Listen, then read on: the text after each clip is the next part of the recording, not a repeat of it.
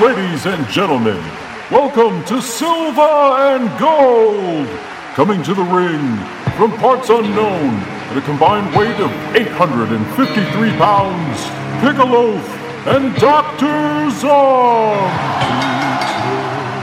To paradise and too close to hell, and sometimes the difference is too hard to tell. With empty pockets, an old worn out seat, they say you feel them by right in your dreams, and I'm one step closer now with one more fight. In paradise, they tell me that the sun shines all night, and maybe I'm crazy believing that stuff. But if this is it, well, it's not enough. It's not enough. Welcome to Silver and Gold. What? No. Too close to hell. Man, I don't know why he didn't go into music more. Welcome to Silver and Gold. I'm the loaf with me, Dr. Song. And Sly singing our intro song, Daddy. This week we're doing some wrestling movies. One we've talked about for quite a while, Paradise Alley. Introed by the wonderful song you just heard. That is from 1978. And All the Marbles, Peter Falk, and some hot bitches from 81. Does this mean we're going to change our intro music? I heard that's a thing to do these days. Probably not. No reason to downgrade. So we'll get into those movies soon. Sir, how have you been? I haven't talked to you this week, really. Well, I'm trying to think of, it's been all right. I came home this morning and it was snowing like a son of a bitch. But much like I think it was last week when we went out and had about 4 or 5 inches on our cars. Came home, went to sleep, woke up at, say, noon, and it was all gone. So, melted off the ground, gone? It's all gone. It snowed it was coming down like crazy, and it was sticking to everything. I had to sweep my entire car off, and by the time I woke up, which was probably, 1 or 2, it was 50 degrees out and no snow. Nice. Yeah, it poured all day yesterday here, but it was warm, and then dropped 30 degrees again, so I hope it snows every day. I hope we have a new ice age. Speaking of which, I watched an interesting movie. Anyway, what have you been watching this week? Well, let's see. I watched a few things. Some of them were kind of lowy budget. I have this Bigelow cinnamon tea, and I put honey in it. God, it's good. Nice. Make it dig hard. Watched from 2011, SWAT Firefight. And that's not like a SWAT at a fly. That's Special Weapons and Tactics. I guess this maybe was like a sequel, a straight-to-DVD sequel of SWAT with Colin Farrell. Mm-hmm. I don't know. I don't think it's a sequel. I don't think any of the characters are the same. But it's, along the same lines. It wasn't bad. I mean, it was an entertaining action movie. It has Gabriel Macht, who is the main guy on the TV show Suits. And it's got Kristana Loken from Terminator. Was it Terminator 3? And because I was thinking, okay, Robert Patrick was Liquid Terminator, and then she was in the next one. And she seems like she is turning into the I don't know, Billy Zane of straight-to-DVD movies. She's in a lot of shit. And Robert Patrick is also in this. So this is like a Terminator and Terminator together again. The TNT connection. TNT, dig it. It was all right. It was worth a watch. It was on Netflix Instant Watch. Yes, that's what I'm trying to say. Now let's see. Let's go back one. And I watched 2005's Edison, or Edison Force. It had about 3 or 4 different names. Now, this motherfucker had a good cast. It had Morgan Freeman, Kevin Spacey, Justin Timberlake, LL Cool J, Dylan McDermott, John Hurd, Cary Elwes. Had a lot of people in it. But it fucking... I wouldn't say it flopped, because something happened that I guess, I don't know if they test screened it or what, and people just shit all over it. So it never even went to the theaters. It just went straight to DVD. They held it, put it on straight to DVD, which I would think with a cast with that many stars, it cost $25 million to make. Now, I don't know how much it made fucking regrouping on DVD, but I doubt if it made 25 fucking million. It wasn't bad. Kevin Spacey's fucking rug is fucking awful. It just looks horrible. It's a corrupt police movie. Morgan Freeman and Justin Timberlake are journalists, and it's kind of like that Rampart kind of a shit, where the corrupt police were, or bad lieutenant or whatever, and they're exposing some stuff. LL is like one of the main guys, so I don't know. I just was surprised because I thought, man, that looks like it'd be really good. It wasn't. This was good, from 2013. Kill Your Darlings. This was directed by John Krokidas. And it starred Daniel Radcliffe and some other people that I really didn't know, except for Ben Foster, who played William S. Burroughs. It's a true story. And the characters in it, Daniel Radcliffe plays Allen Ginsberg. Dane DeHaan plays Lucien Carr. And let's see, they have and Jack Kerouac. I'm trying to think who else is in it, like the real people. But it's just basically Ginsberg when he first went to college, and he falls in with some of the guys who were like the beginning of the beat poets and beat generation. Right. And you get to see Burroughs. The most inspired casting of all time was Ben Foster as William S. Burroughs. Looks like him, sounds like him, is just fucking weird and creepy, like a ghoul or whatever. But it's really good. It's I don't want to give anything away in case anybody doesn't know the story.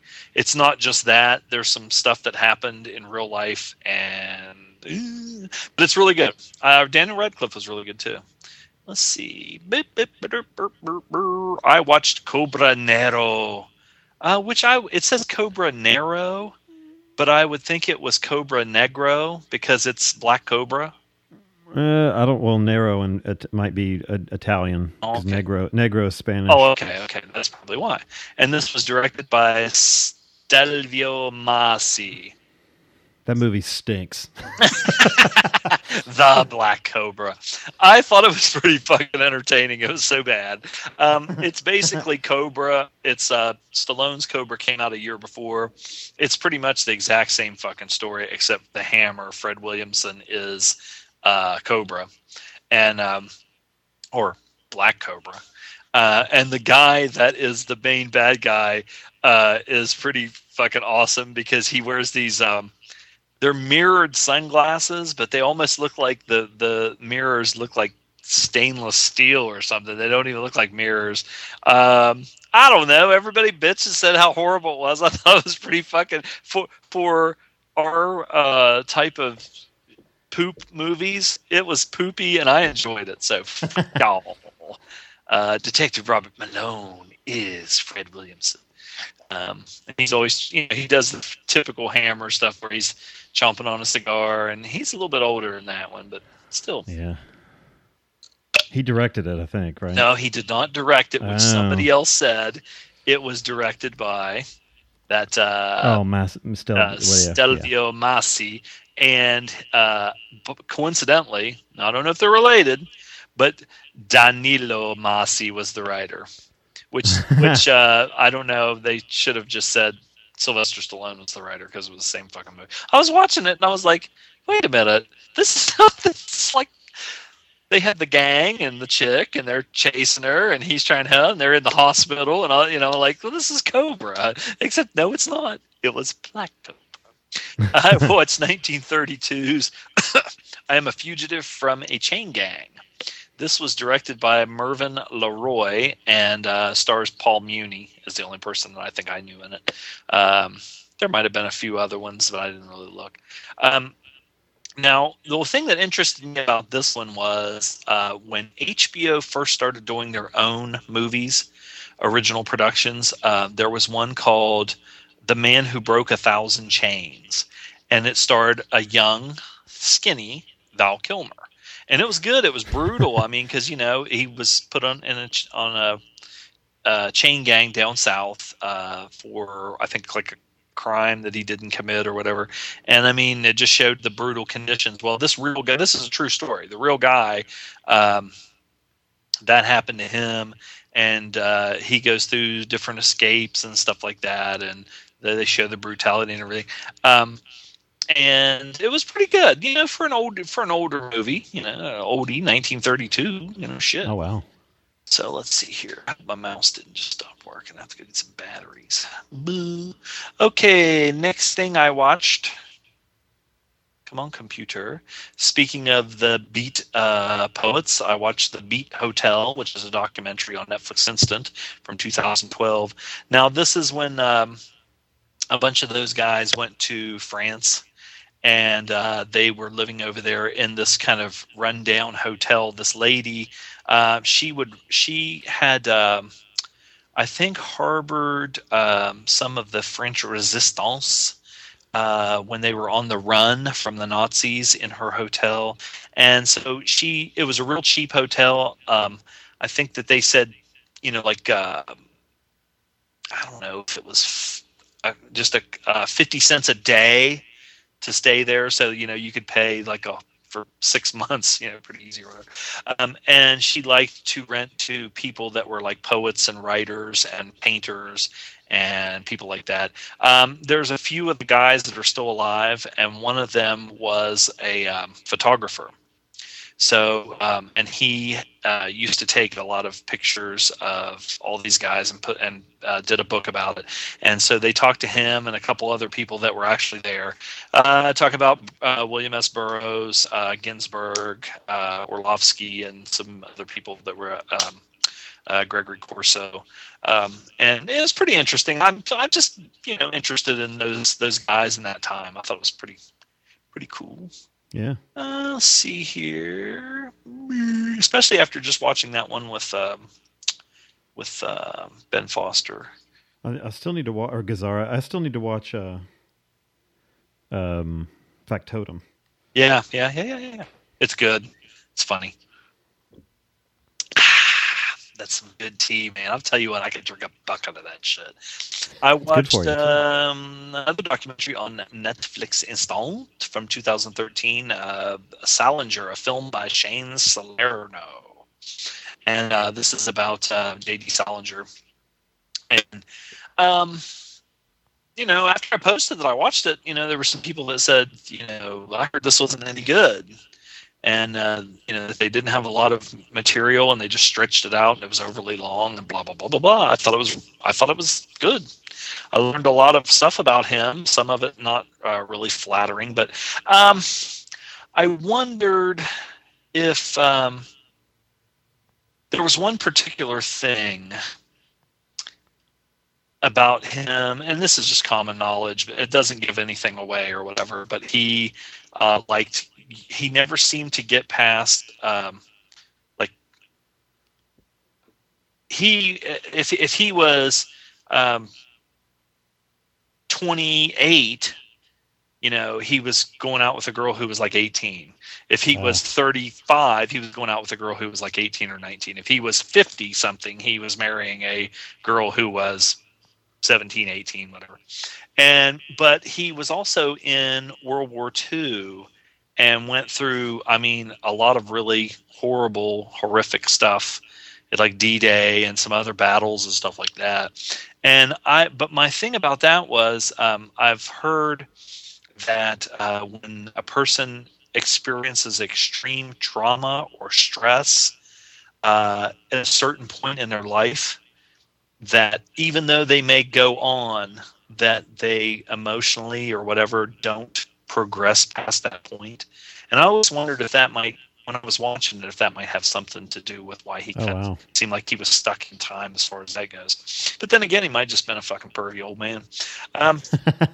Philip Seymour Hoffman, Edward Norton, John Cusack, Martin Sheen, Gore Vidal, and there was a bunch of people that led, they would do like a talking heads thing with, or, would narrate. So it was pretty good. I liked it. I know that the Sam Uri from that show called The Gentleman's Guide to Midnight Cinema said he liked it. So we're in good company. That show's been on a long time, since like 1977, right? I don't know. Yes.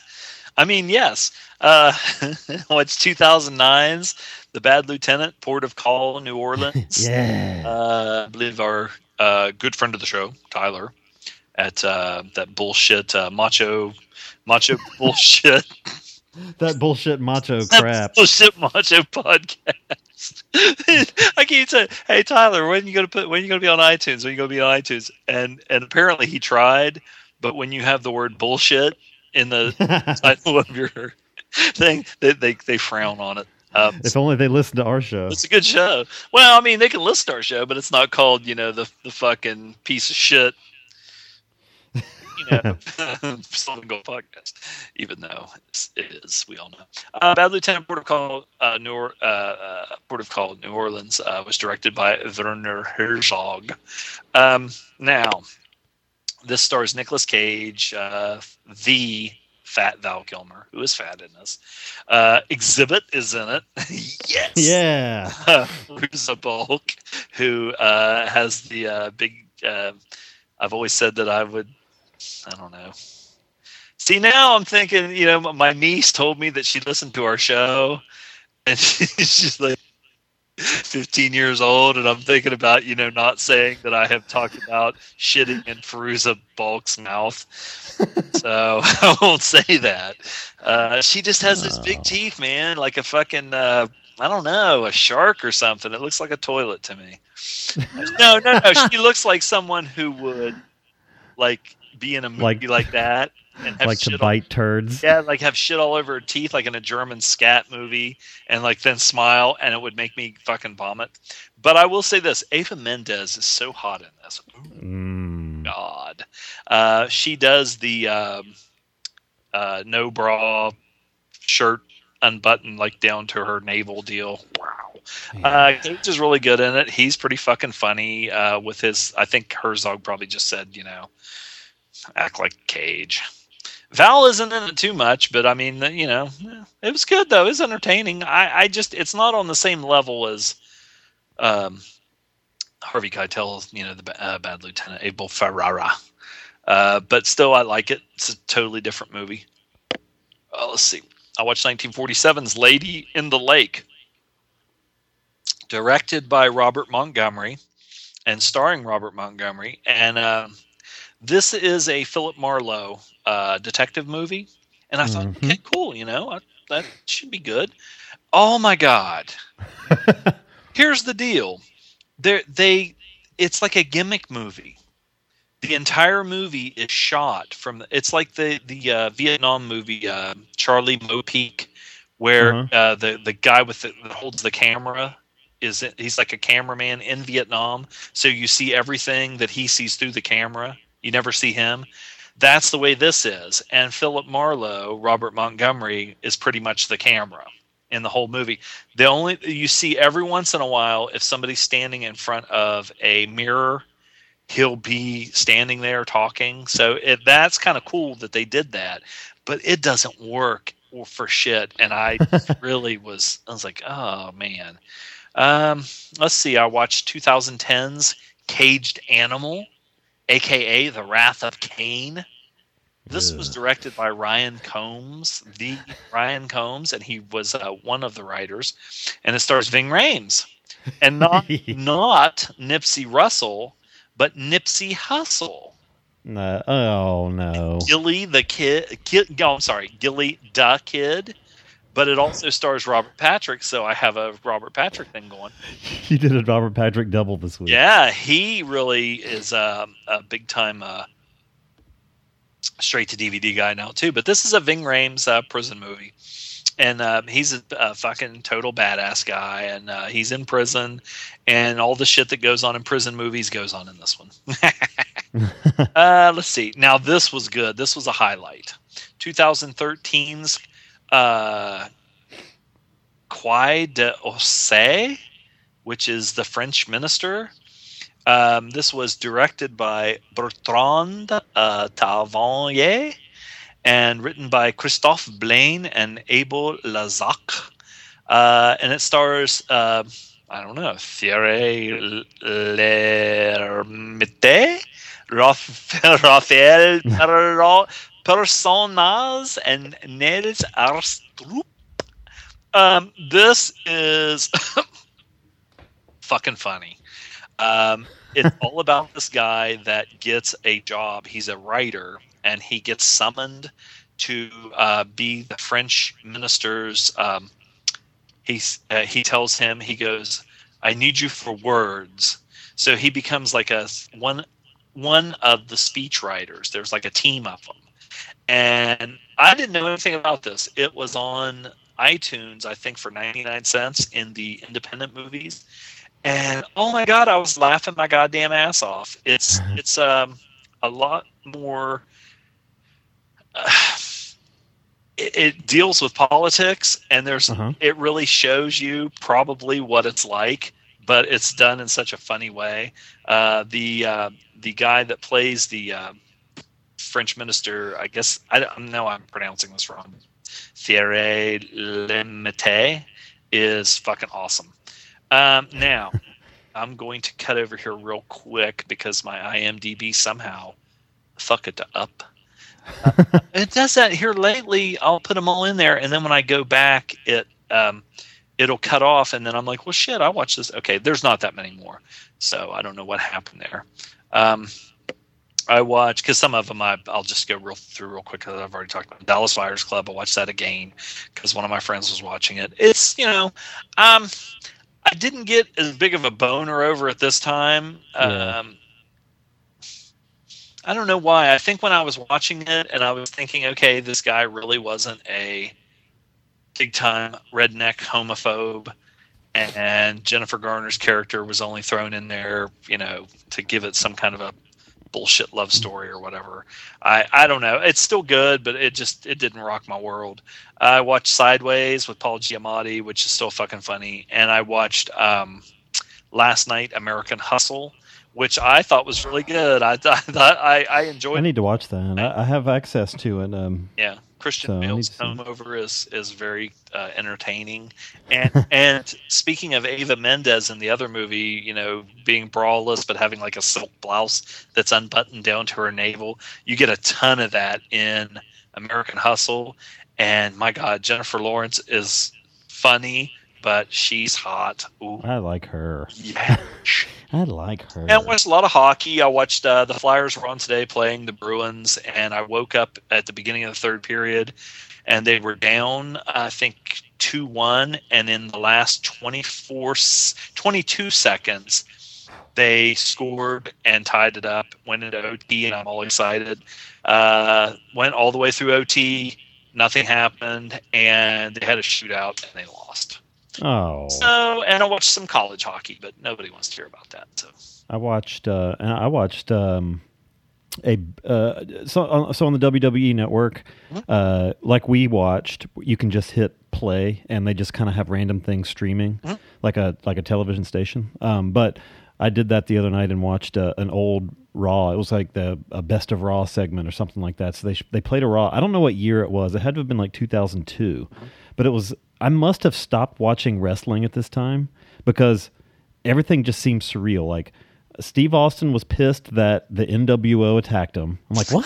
When did that happen? Yeah, they brought them over there just for It couldn't have been for long. It wasn't. They brought him in, and really kind of flopped, and they just got rid of him almost as fast as they brought him in.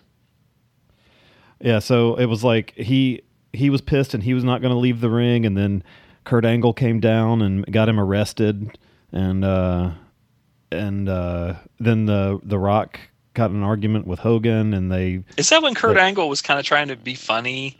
Like he would sing to Austin. It was almost there. He still had hair. Yeah. But he was the world champion at the time, I think, or maybe he was fighting for the world championship. Maybe Jericho was. But the whole thing, they did this thing with the Rock where they taking Rock off in the ambulance, and Hogan rammed it with a semi truck. That's totally WCW shit. There, let's waste a bunch of money and destroy a car. Yeah, an ambulance, not even a fucking for car. nothing. And of course Rock was back within a month to fight Hogan at WrestleMania after being rammed in a... Anyway, so yeah, I watched that, and there was some other thing I fell asleep watching. It was this old Madison Square Garden show, and I woke up to see a battle royal with tag team battle royal, and Nikolai Volkov and the Iron Sheik threw out the British Bulldogs to win the $20,000 prize or something, whatever the prize was. So, let's see. So movies, I watched a lot this week. I watched Thor: The Dark World. Mm-hmm. This was really good. I didn't like the first one, as everybody probably knows, but this one I liked quite a bit. I mean, I wasn't blown away, but I was entertained. I thought it was well done. I liked all the different worlds. I liked all the fantasy elements, and I had never heard of that. The main bad guy, the dark elf guy. Is he from the comics? Yeah, he is. But okay. I thought that was an odd choice. But then after I watched it, I was like, well, he was pretty. It was a good character. I don't like Natalie Portman. Yeah. No, I mean, it's not that I don't like her. It's just like, Jesus. I mean, she just... I like her. I don't like her in these movies. I really didn't like her in the first one. Yeah. What? Let's see. But yeah, Hemsworth was... Maybe I wouldn't like this. I don't know. Maybe I wouldn't. But I liked the whole... I liked when you said something about Obamacare, and then I just started trying to watch the movie, trying to imagine what it would be if it was actually a right-wing message in the movie. It was pretty funny then. Well, there probably is. You know that new Noah movie that Aronofsky put out is a left-wing global warming propaganda. That's what I heard. Seriously. Nice. Oh, maybe I need to see it then. I'd go see anything Aronofsky does. Let's see. I watched El Único Testigo, the Last Witness, some Mexican movie, and it sucked ass. I thought you were going to say El Uno Testico. It's about the last testicle. It had a great cover, really cheap painted, airbrush looking cover with a dude with a fucking grenade launcher, machine gun, shotgun thing, and a fucking of course a Suburban. Every Mexican action movie needs a Suburban in it, but there's not actually one in the movie. And I don't know. It had the makings of a classic, but all it ended up being mostly was just people fucking talking the whole time. I'm like, this is boring. I want to see. It did have a really, really sleazy scene where a guy uses a speculum and a coat hanger or something to rape this woman. Wow. But besides that, it was. I mean, that's going to a lot. That's a little bit too much thought going into the rape. I don't know if it was a coat hanger, but it was some kind of wire, and and he had blood on his hands and everything. And you see another rapist would walk in and be like, "Dude, really? Come on, you're just making a mess here." Get to it. I actually thought about buying a Suburban at one time because I thought, it's really big. Yeah. And if you went somewhere and you just wanted to pull over, you could just sleep and you could put the seat down and sleep in the back of it and shit. I can almost do that with my car. Yeah, you could get a whore hound and just not even get a hotel. I can lay the back seats in my car down flat, or I can fold them up into the wall and then I can use a sleeping bag on the floor. Well, it's too much gas. Plus, every Mexican with a rocket launcher would be shooting at you. Did you hear about that fucking senator or state senator in California that got busted for... he's big on gun control, but he got busted for selling arms illegally, and those arms included shoulder-mounted missiles. Well, he's probably arming his constituents to fight Obamacare and abortion. No, he's a Democrat. Oh, no. Yeah, I know. Let's see. I watched Chain Lightning with Humphrey Bogart. He plays a depressed test pilot. It was all right. Remember when in The Outlaw Josie Wales, that guy was said something about, "Oh, come on, Mr. Chain Lightning," and then Josie Wales fucking blew his goddamn head off. I don't remember. I don't know why I don't remember them saying the term chain lightning. I'm not sure where that term. It just sounded cool. Yeah, I guess. When you said that, I would have thought it was going to be a Western, but no, it's a aviation kind of post World War II, and he was a Bogart being a puss, like he was all fucked up and. No, I think he was kind of like war scarred, and he was just always ready to just go fly again. And then he fucking hated his life after the war, and he was he owned a little place to teach people how to fly, and it was just boring and whatever. Well, so he kept taking more and more risks. People say that's what's his name? Ray Comfort says, or Glenn Beck says that evolution isn't true because I've never seen a half man and half monkey. Well, I swear to God, Bogart's like half man, half beaver. He's got some choppers and a giant head. Yeah. Bogey. I like it. I watched a lot of Godzilla this week. I got in the mood. I watched Godzilla versus Ebirah, or the sea monster. This is a weird one because it wasn't originally planned to be a Godzilla movie. It was supposed to be a King Kong movie. It all takes place on an island, and the main monster is a big lobster. And but Godzilla does weird things like throw boulders and stuff like that, which is something that King Kong would do in a movie, but not, he hardly uses his breath. B-52s fucking did the soundtrack. Yes. It was all right. Not my favorite. The fights with the lobster were kind of cool because some of them would be underwater, and I always imagine with these suits, do they have to just dry it out for days? Does it absorb tons of water and weigh 7,000 pounds? What year was this one made? 66. Oh, it was an older one then. Okay. Yeah. I got into the 70s though, but let's see if I can find the other ones. I watched let's see, Godzilla versus the Smog Monster. Oh, I saw that when I was a kid. Hedorah, yeah. This one's really good because it had cool little animations in it. That's liberal propaganda against. Honestly, when we were kids, and they would talk about how the smog in Los Angeles or wherever was so bad that you could barely see and everything. And then I watched that, and it seemed like it did kind of have an environmentalist. That monster was nothing. Was just a fucking big. He just he was made out. Yeah, he was made out of shit that was floating in the sea. Yeah, and, but then they put filters in his butthole, and then he just burned clean coal, so they didn't have all that. No, they dumped all the coal ash into the river. The fucking river. God, they had another one. I like down there right after I left. Those EPA guys or whoever they were just in a John boat going up the fucking river, and they caught Duke Energy just dumping with hoses thousands of gallons of that shit right into the river. And the cops came and said, "You guys got to get out of here. You can't take pictures of this." So they left, and because they said this is Duke Energy property. So they left and got a helicopter and flew over and took all those pictures, and they're just dumping it like crazy. I like how and I didn't drink any of the water. I drank bottled water when I'm still there. I like how McCrory. The mayor of Charlotte got arrested for basically taking money to let illegal shit happen. Oh, yeah. And McCrory made a statement how about politicians taking money, and that's not the Charlotte he knows, and this motherfucker owns all that stock in Duke Energy and everything and not doing a good goddamn thing. Fucking asshole. I did drink water down there because I made coffee in the room. I just remember. You're poisoned. That's probably why my belly's so bloated. My stomach has been bothering me for 2 weeks. Maybe that's why. I was craving some of those donuts the other day. That's why I posted that shit about. It's God damn! I wish I had another one. I had the creme brulee donut. It was crispy on the top. Yes. Send me a box. Go buy a box and fucking put it in the mail. I don't care. The only thing is they don't use preservatives. I don't know if they'll make it. I don't care. I eat shit off. Whatever. I watched my mouth's been. Jesus. Gojira Tai Biolante,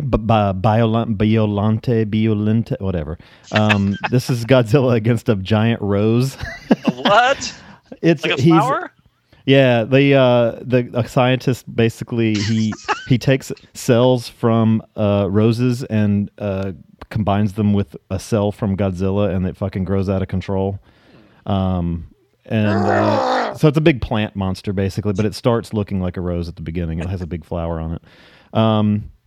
This one was interesting because with the older ones, Godzilla almost became the hero, and then there would be a monster that he would end up fighting against, like Smog Monster. Yeah. In this one, Godzilla's just the asshole that they're trying to figure out how to kill, and this Biolante, he's almost the Godzilla type defender of the older movies. So when I was a little kid, I liked Hero Godzilla, but now I don't like Hero. I like asshole Godzilla that just wants to fucking crush this shitty world.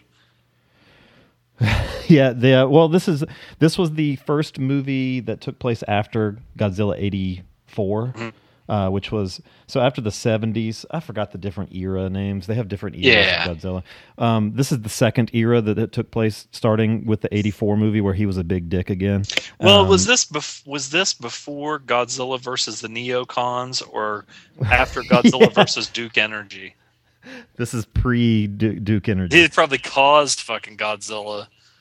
No. Fukushima will cause Godzilla, and Duke Energy will cause Smog Monster. Yes. There you go. I mean, I'm telling you what. You know how they say 2001, Arthur C. Clarke, a lot of the shit that he said in his movies. I mean, he went to scientists and stuff like that to write his books. So a lot of the stuff came true. Can you imagine if that shit came true? I know. It could happen. Let's see. I watched Ninja 2 or Ninja Shadow of a Tear. Did you watch this one yet? Did you watch this one yet? Scott Adkins? Scott Adkins. I bought that when it first came out. Nice. On Blu-ray, this was awesome. This was awesome. Yeah. I liked it a lot. It's on Netflix Instant, and if you're worried about it being a sequel to the first one, don't even worry about it, because you don't need it.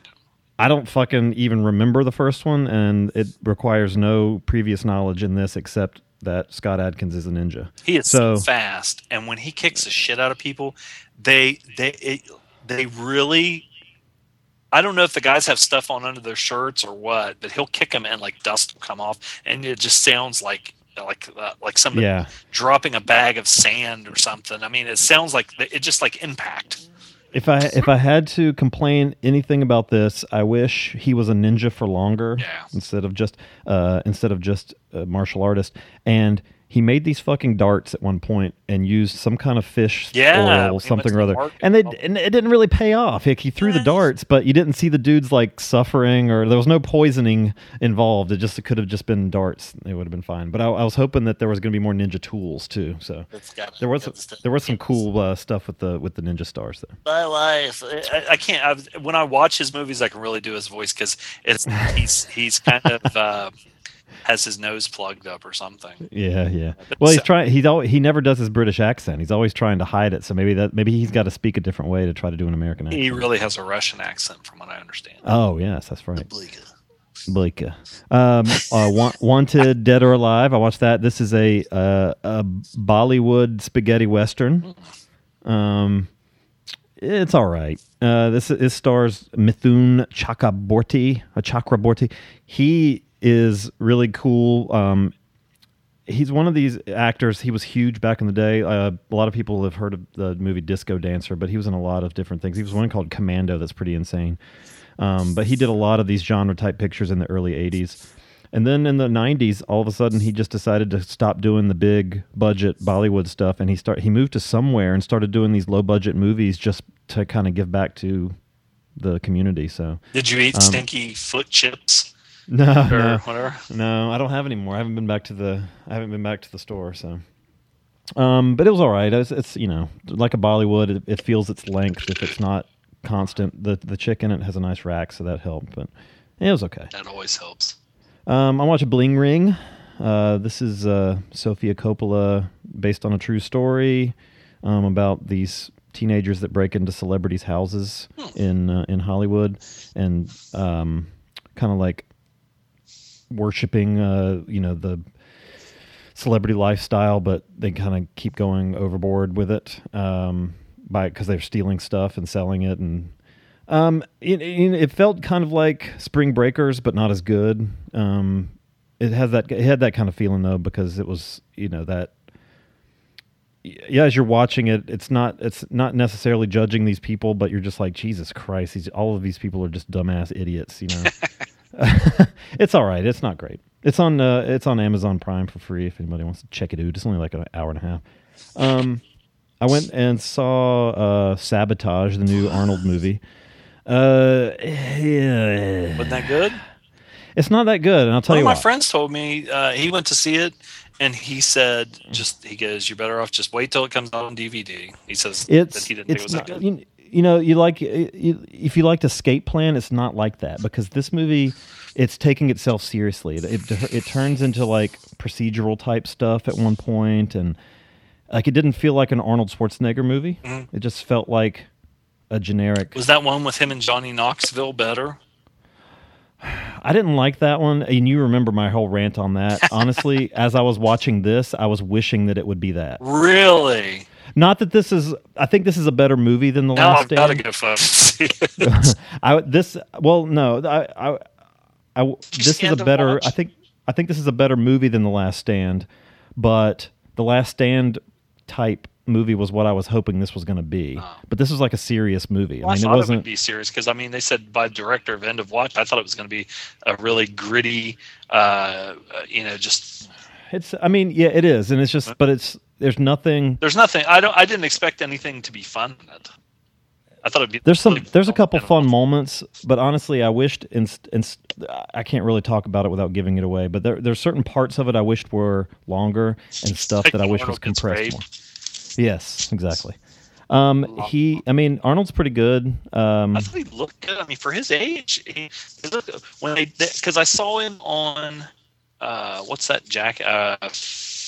The fucking guy that took Jay Leno's place, Jimmy Fallon. Oh, Fallon. Yeah, I saw him on that, and he's got his hair kind of brown, and he looked way old. They made him look younger in this movie, and he should stick to that look.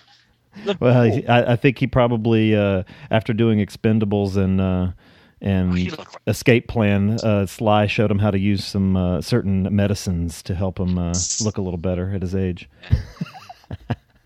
I watched 500 Days of Summer. Mm-hmm. I had no idea what this movie was. This is Joseph Gordon-Levitt and Zooey Deschanel, directed by Mark Webb, who I never heard of. I might have seen that.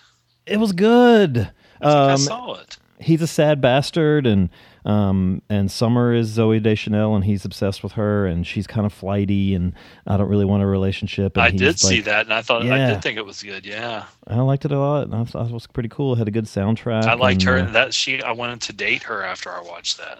She's a cutie. I still like her. I know, and you know what? A lot of the chicks at Fleming Kalatique fucking don't like her. They hate her. Yeah, you know why? It's Patty, because she's cute. Yeah, she's cute and she's talented. You know how chicks are. Yeah, They hate to see a sister get ahead in the world. Yeah, she seems like a nice girl. She does. Yeah, not like a fucking butthole that would, I don't know. We should review some Zooey Deschanel movies. I'd do it. I don't know if she's been in a lot, but. Let's see. I watched Royal Tenenbaums. I hadn't seen it in years, so I watched it, and it was awesome. Again, still probably my favorite Wes Anderson. After we record tonight, I might sneak out and go try to watch Grand Budapest again, though. They're playing a late show. I really love Royal Tenenbaums. It's so, this was the height, I think, of his... Maybe... It might be Steve Zissou. I was going to say the height of his bout of where he uses his obvious forced style, while storytelling. I think Zissou might have been even more so of balance to style over storytelling, because this is not a complex story. I really like Gene Hackman, and I always have. Oh my but God, everybody's he's good in awesome. it. Yeah, and but I don't know. It's a good one. It's good. There were some moments in that movie that kind of got me a little damp. Oh yeah, definitely. Yeah, I always have. I saw it in the theater a few times when it came out. Watched it with my mom. Yeah. Yeah. Let's see. I watched Faccia a Faccia. This is a Sergio Solima Western starring Gian Maria Volante and Tomas Milian. This one's pretty cool, nice and political. Gian Maria Volante is a teacher who has health problems, and he's told to move from the East Coast out west where it's drier. Yeah, he has like something with his lungs. And while out there, gets taken, I guess, hostage in a way by Tomas Milian, who's a bandit, Beauregard Bennett. Although his name's Solomon Bennett, but he looks Mexican in it. Volante was like a real lefty political guy in real life. This was kind of cool because you had Bennett or Milian who was all about, taking what he needs to survive and not worrying about like inflicting harm on other people and everything. And then, Volante he's a pacifist. He's like, we can do this a different way. But because he goes into that gang, he is much more educated than them. And he kind of falls into this lifestyle and like uses his brains to help them like rob banks and shit. And then at the same time, Milian's like kind of getting softer in a sense. Yes, send me a link to that one because I want to watch that. It's good. It's good. Let's see. I watched one that I got in my time machine and watched one that's coming out in June here in the United States. Snowpiercer, directed by Bong Joon-ho. This is, let's see what else he did. I know I could. He did The Host and Mother and Memories of Murder. I've liked everything he's ever done a lot that I've seen, and this is not different. This has Captain America in it. What's his name? Chris Evans? Chris Evans is the main guy. He's really good. Tilda Swinton is really good and really disgusting. Ed Harris is in it. Hey, Sammy hears you say that. No, well, you should see her. She like fucking has fake teeth in the front. She's toothless and she's really old and ugh. It has Ed Harris in it. It has John Hurt in it, kind of. He lived for a little while. Kang Ho Song is in it. This is awesome. It's just like, and what I said it on the group. This movie is what I wanted Elysium to be. Because it's like it's a train called the Snowpiercer, and so basically. Oh, I think I saw the trailer. Yeah, humanity has figured out a way, or at least they thought, to solve global warming by injecting this chemical or like releasing this chemical in the sky, but it inadvertently creates an ice age. So and we were just talking about that. Right. So there's this one rich guy that basically has this perpetual engine train that can keep itself warm, but it has to keep moving. And people that make it onto this become the last of humanity. And the train is divided up. And it's almost surreal at times because if you think about how it works, it doesn't really make sense. But all the way at the back of the train are all the poor people. Wait a minute. What? It doesn't make sense that I can't enjoy it. Yeah, I know. Sorry. But like all the people at the tail end of the train, they just eat these bricks of protein, and they're just there. They're fed by the military guys who are sent there by the rich people from the front part of the train. Rich people. It's really good. It's really good. This is a purchase when it comes out, certainly. Dig it. And then the last thing I watched, long one, I watched Shotgun Stories. I know you're not a big fan of that one. I like this one a lot. I bought it on iTunes. I had some money to spend, so I bought that and Mud, a couple Jeff Nichols movies. So didn't rewatch Mud yet, but I will. So Shotgun Stories is still I still like it a lot, and I'm a big fan of these quiet stories that take place in the South like that because it makes me think of it reminds me of growing up. You're kind of like Mud. Now, what this is just like I don't know. Question. Okay. What's your philosophy now on purchasing DVDs now that so much is so available? Like, I'm done. I just bought one. Mud, and it's on fucking Netflix Instant. Well, I bought it because I had money to spend. It's I could have just watched it on Instant, but it's one I would have purchased the Blu-ray of. I mean, I have it too. I'm not saying. Yeah. And then I was thinking, like, okay, when I go to the store now and I see like regular DVDs on the rack, and I see something that's pretty cheap, and I'm like, and then I'll go look at the Blu-rays. But now I'm getting to where there's so much shit that, like I said, you get on your, whether it's on my cable or whatever, or streaming online, and it's in HD. Yep. And I'm watching, I just have box after box after. I have a closet in there that has comic books and DVDs and VHSs like stacked to the goddamn ceiling. I'm done with buying physical media. I've bought one. Yeah, but you know what? Well, it's like when you go to back. the store and you just want to go, and I know I'll still, if I see something, I'll just be like, fuck it, because I like buying myself a little treat. I do too, but what I'll do if I'm there and if I see something I would pick up off the shelf, I'll just hop on my phone and see if it's on the iTunes store. Yeah. But I've bought 2 discs this year so far. I've bought, and this is because I wanted to support it. And this is one I forgot to say that I watched. I bought Killing American Style. We did a couple Amir Shervan movies. This is another one that. What were the ones we did? We did Hollywood Cop and Samurai Cop. Oh.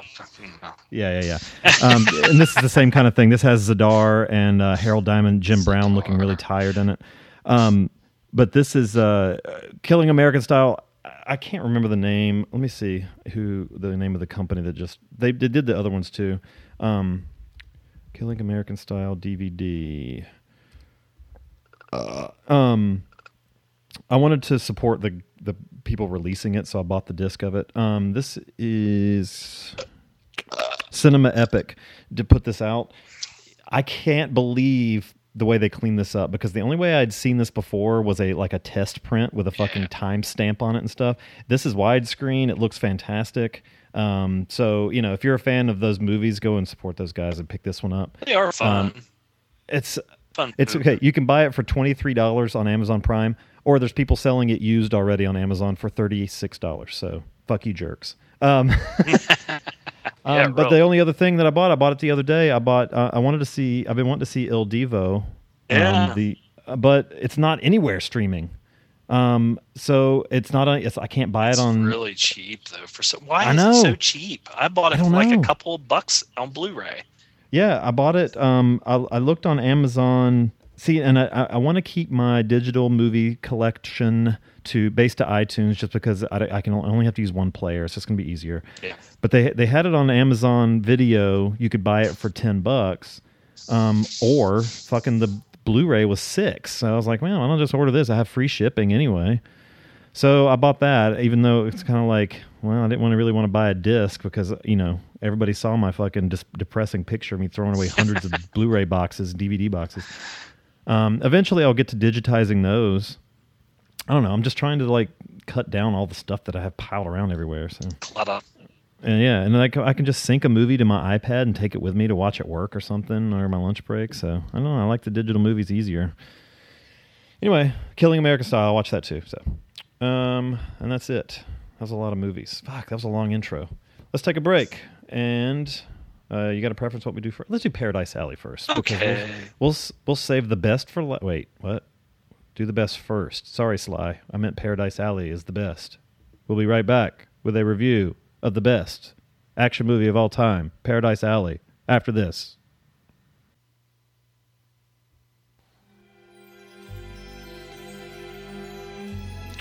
When you're watching movies, are you sick of remakes, reboots, reimaginings, reinventions, and Reese Witherspoon? Are you fed up with movies where giant robots try to remake Enter the Dragon? Do you think that torture porn is vastly inferior to 1970s drive-in porn? Do you find Botox actresses with fake tits and action heroes with no chest hair a turn off? Do movies where no single shot lasts more than 2.5 seconds piss you off? Yeah, me too. That's why I do Paleo Cinema Podcast, a podcast for films more than 20 years old. So if you think that Sid Charisse is a guy and that Myrna Loy is a kind of metal, you need Paleo Cinema Podcast. Go to paleo-cinema.com and do yourself a favour.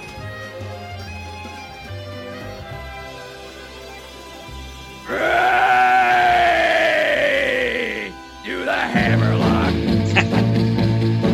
I do the hammerlock. Do the hammerlock, you turkey necks. Yeah, do the hammerlock. I do the hammerlock. Everybody's doing it.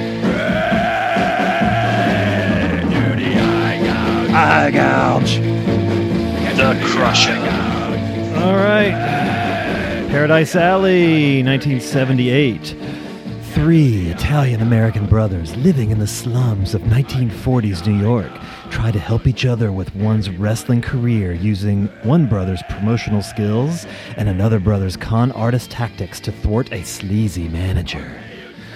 Directed by Sylvester Stallone. Written by Sylvester Stallone and starring Sylvester Stallone and some other people that don't matter as much as Sylvester Stallone. Zom, you've seen this a few times. Yes. I've seen it one time now. Jeez.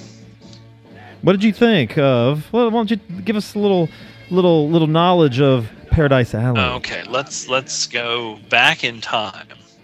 And Okay. when this first came out, okay, now when I was a kid, my 2 favorite wrestlers were Terry Funk, because he was the world heavyweight champion for about a year. And he beat Jack Briscoe when he stepped in as a replacement for his brother, Dory Funk Jr., and he beat Jack Briscoe. And so he was like my favorite wrestler, and then Wahoo McDaniel. Paul Jones was a big favorite too. So anyway, when this first came out, I shit myself because I was Literally. like, fuck.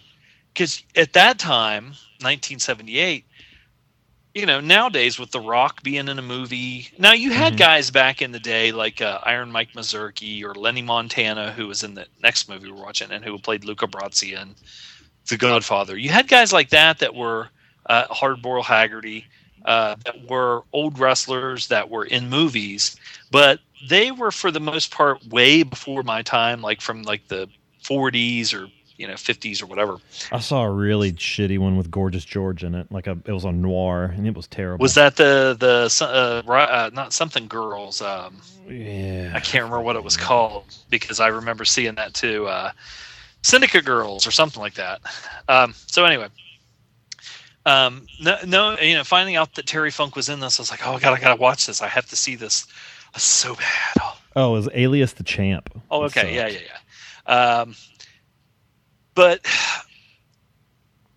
and when I saw it when I was a kid, I loved it. I was like, oh God, man, that was so good. That was like, oh my God, they had wrestling in it, because you just didn't see wrestling. And if they did have it in a movie, they would kind of portray it as being goofy or phony or stupid or whatever. And in this one, they kind of portrayed it as being, more realistic and real. And Stallone was really big at this time. I mean, he had done Rocky and everything. Now, watching it this time. Okay, now here's the deal, people. Let me tell you something. The history behind this movie is that Stallone, this was like one of the first movies that he wanted to make. And he couldn't get anybody to finance it or anything. And then when he hit it huge with Rocky, then, he's on top of the fucking world, and they wanted to make anything that he wanted to. And he's like, well, fuck, I got this thing, it's got Paradise Alley, let's do it, let's make it. And now I read that he wanted this to be like an all African-American cast, and it was going to take place, but he said he couldn't get anybody to finance it, for whatever reason. I don't know why. So he decided to make it Italian American, and guess what?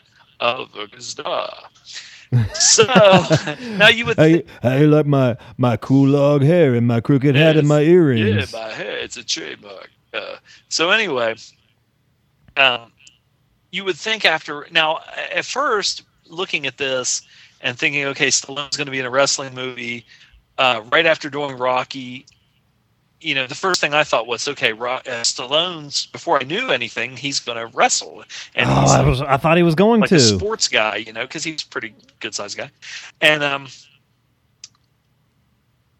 I wasn't as much disappointed in that because he's kind of a little twerp. And well, you didn't realize that at that time. If they would have put him in the ring with like guys his own size, yeah, he would have probably. Jesus Christ, how fucking huge does Terry Funk look in this movie? Terry Funk. So I grew up watching wrestling. Big. Yeah, I grew up watching wrestling. Not huge. No, he's not. But I grew up watching wrestling at a time when Hogan was the big. That was the thing. And Hogan is a fucking freak of nature. Right. You know, steroids or not, Hogan is goddamn naturally 6'8". He was like 300 pounds when he was 12.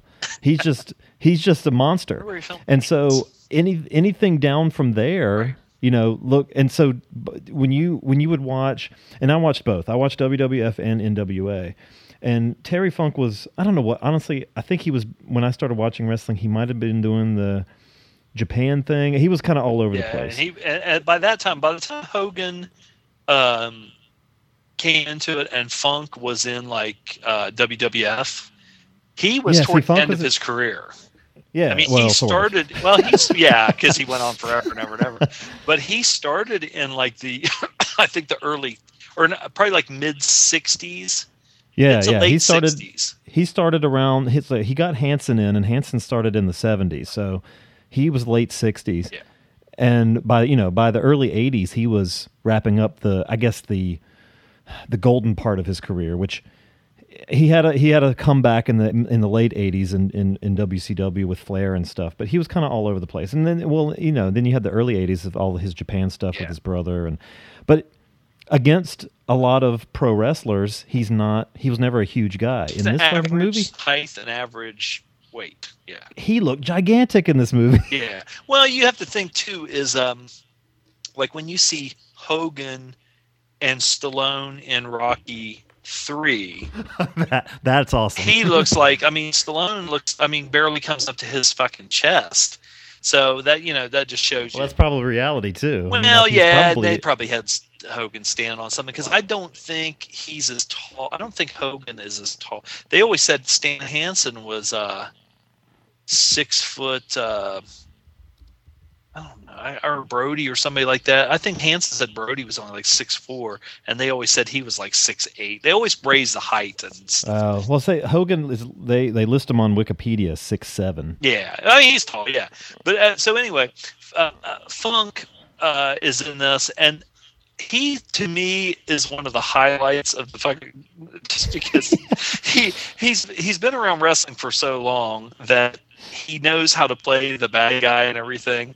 Yeah. Now, the one thing about this movie that really fucking screamed at me, because I watched it last night again, is at the beginning, I'm like, oh my God, this is so awful. And the main reason it was so awful was, and this goes to like Expendables 2 and some of those movies, is when Stallone is trying to be funny, and he's trying really hard to be funny. He's just he's first of all, he's not funny, and he comes off as just so obnoxious that it's not even like a funny obnoxious, it's an annoying fucking obnoxious. Now, when you get further into the movie and he ditches all that shit and starts being more serious, he's way better. He's way better. And I tell you, he's outshone entirely by Armand Assante. Oh, yeah, Armand Assante's good.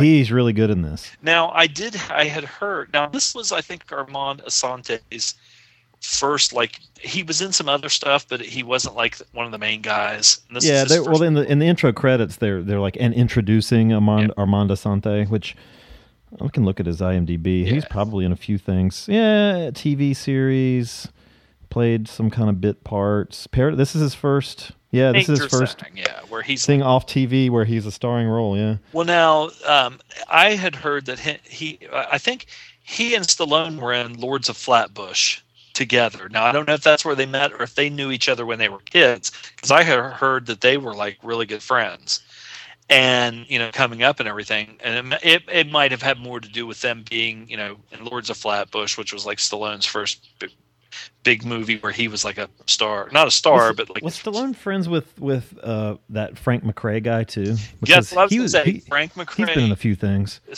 I don't know. I imagine it's more. It's probably they might have been friends, but I'm just saying like how some guys bring along their crew. Yeah, that's what they like to work with, because he was in that prison movie with him and some other stuff. Yeah, he was in Fist. I like Frank McRae. I mean, he's dead now. Yeah. So anyway, Stallone makes this movie, and wait, is he dead? I think he's dead. I don't think he's. Well, I don't know. His IMDb doesn't say dead. Well, I think he's dead. I thought he was too, honestly, until I just read that.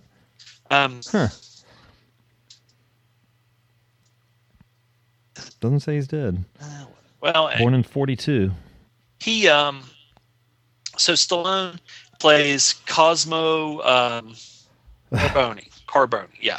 And they're the Carboni brothers, which you have Cosmo, who is kind of the shyster.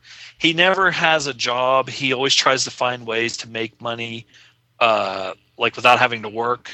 Yeah. Playing a cripple veteran or just he's one of these guys, I think he's like almost too smart for his own good, but not smart enough to actually do anything. Right. Then he's got a brother, Victor, who is kind of sans brains, but all physical. I mean, the big guy, played by Lee Canalito. Now, Lee Canalito, in his face, I think he kind of looks like a young Marlon Brando. He's big. I think they said he was like 6'5" or something. I thought he might have been a wrestler, but it looked like he was a boxer only. Well, but I don't think he was a boxer. If I remember correctly, because I really followed this because I love, the funk in this movie, when I was a kid. I don't think he became a boxer until after this movie. Because he, I guess Stallone found. Oh, yeah. So, well, I don't know. Was a professional heavyweight boxer from 1977 to 1987. Yeah. Because I was thinking that he just started. That Stallone kind of Stallone was in, with Rocky and shit. He retired undefeated. Yeah, but he didn't fight anybody. He wasn't any good or anything. I used to be big into boxing and everything. And he once boxed on national television. Hey, can you say that? And you know why he boxed on national television? Because he was in this movie because Stallone was fucking managing him. That's the only reason. Believe me, I remember. And Armando Sante is Lenny, his brother, and he's a war veteran, and he walks with a cane. He must have got hurt in the war. Yeah. And now he works in the morgue, which is funny because they have at this time it's right after World War II, and so in the morgue when they would put the bodies in these, it was my uncle. I mean, everybody did. My grandma had one. They called them an ice chest. You didn't have a refrigerator, so you had this thing, and you would put like a block of ice in it. And then you'd put your food in there and it would keep it cold. Well, they did the same thing at the morgue because they didn't have, like electric freezers. And so his brother works for an ice company, the big guy, Victor. And so he goes in there. And what's funny is Lenny will have a dead body in the ice box thing of the morgue. But he'll open the door up and there'll be a dead body in there, and he'll have his sandwich and his milk in there. Keep it cool for his lunch. So that was kind of, so you have like that atmosphere. I don't know. I imagine this was a lot of it was shot on like studio sets and stuff, because I mean, I think there was one scene they said that at the beginning when Ann Archer is walking down the street and Cosmo is obnoxiously trying to hit on her, which is so, I'm just like, oh my God, I want to vomit. And it says in the Goofs thing on IMDb that a 1977 or 76 station wagon, you can see it driving by in behind the scenes or whatever. But so Cosmo like I said, he's kind of a shyster guy, but he has the hots for Ann Archer, who is very good looking. She's hot in this, and you don't know what's going on there, but she just kind of, she goes along with him, and she likes him, but she doesn't go out of her way to, if he tries to put the moves on her, she kind of, keeps him at a certain place and doesn't let him go any further than, just kissing on the cheek or whatever. And so, Stallone, of course, he wrote it and directed it. So the movie is based around his character. And, it's giving him a chance to shine with his acting skills. And he always wanted to do comedy. And then also shows you, like, I don't know what it is if he thought he was a Renaissance man, because he always wanted to do comedy and he sucks at it. He always wanted to sing, and he fucking sucks at it. No, that song was good. Like fucking the shit when he started, like, I'm a fucking painter like Picasso. It's like, give me a goddamn break, dude. Okay, you have a niche, and that's basically what you can do, and you are third rate at best at some of this other stuff. So, but I mean, he tried, I guess, because that singing. I remember, like, when. At this point in time, like on The Fall Guy, Lee Majors fucking sang the goddamn theme song of The Fall Guy.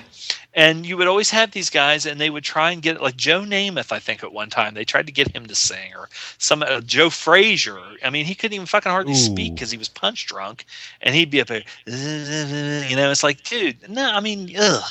So, but this was also a time when everybody had a variety TV show and stuff too. So, Cosmo... they go to, by chance, he sees Big Glory, who is Frank McRae, and he goes to this bar, which the guy that owned the bar, what the fuck was his name? Stitch, Kevin Conway, who is a good actor. Boy, he plays a sleazy scumbag. He's got, like, fucking this gold teeth, and his dad. It's like their family bar, Mahone's, but he's like, and he has his goon squad who aren't very impressed, with the exception of Frankie the Thumper, who is Terry Funk. None of them, they're kind of like little Weasley guys. They're the kind of guys that would pull a switchblade on you, but which happens, put a knife to your throat or whatever. And so Stallone kind of has a banter going back and forth with Stitch, as far as always. Them needling each other, and Stitch has this gang of goons, so he'll say stuff to Stallone about his mother or about something, about Victor being stupid or retarded or whatever. And he's not really, he's like slow. I mean, yeah, he's just not bright. He can function, he's just not really smart. But he has a chick, so whatever. So anyway, so he sees they used to have these things where, if you can get in the ring with this wrestler and stay in the ring with him for 2 minutes or 3 minutes or 1 minute or whatever, right, they'll give you such and such amount of money. Now, I actually saw this at one time at a local independent wrestling show where I live right now, at the Armory, and they had this guy, and they said if you can get in the ring with him and last like a minute or 2 minutes, they'll give you such and such an amount of money. And these guys, I mean, you could tell they were just like college students from the crowd and stuff, get in there. And this guy would just eat them alive and fucking drive them out of the ring. Well, it was Greg Wojciechowski, who was a fucking Olympic heavyweight wrestler.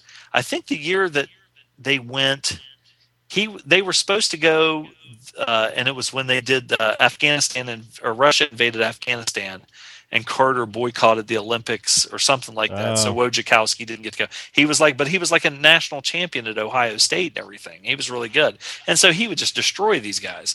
And Adrian Adonis used to do that. And I remember some, like Bob Roop, who was I think a bronze medalist in the Olympics, used to do it. And he said he hated it because you never knew what you were going to get. He said, some guy might get in there and kick you in the balls. He might fucking stick.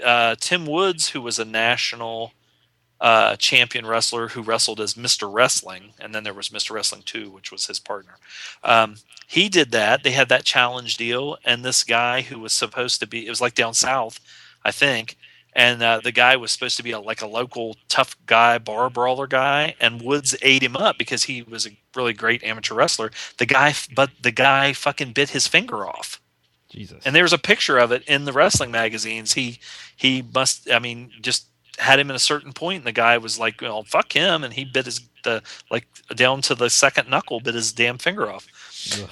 So anyway, and that's the second wrestler finger biting offer story that I have, because one time Louis Martinez wrestled a bear. I think it was Ginger the Wrestling Bear or something like that. And his finger went inside the muzzle, and the bear fucking bit his finger off and ate it. Because Don Fargo was talking about that. He said he was like, you see this look of horror on his face, and he looks over, and the bear was over in the corner just going, eating his finger.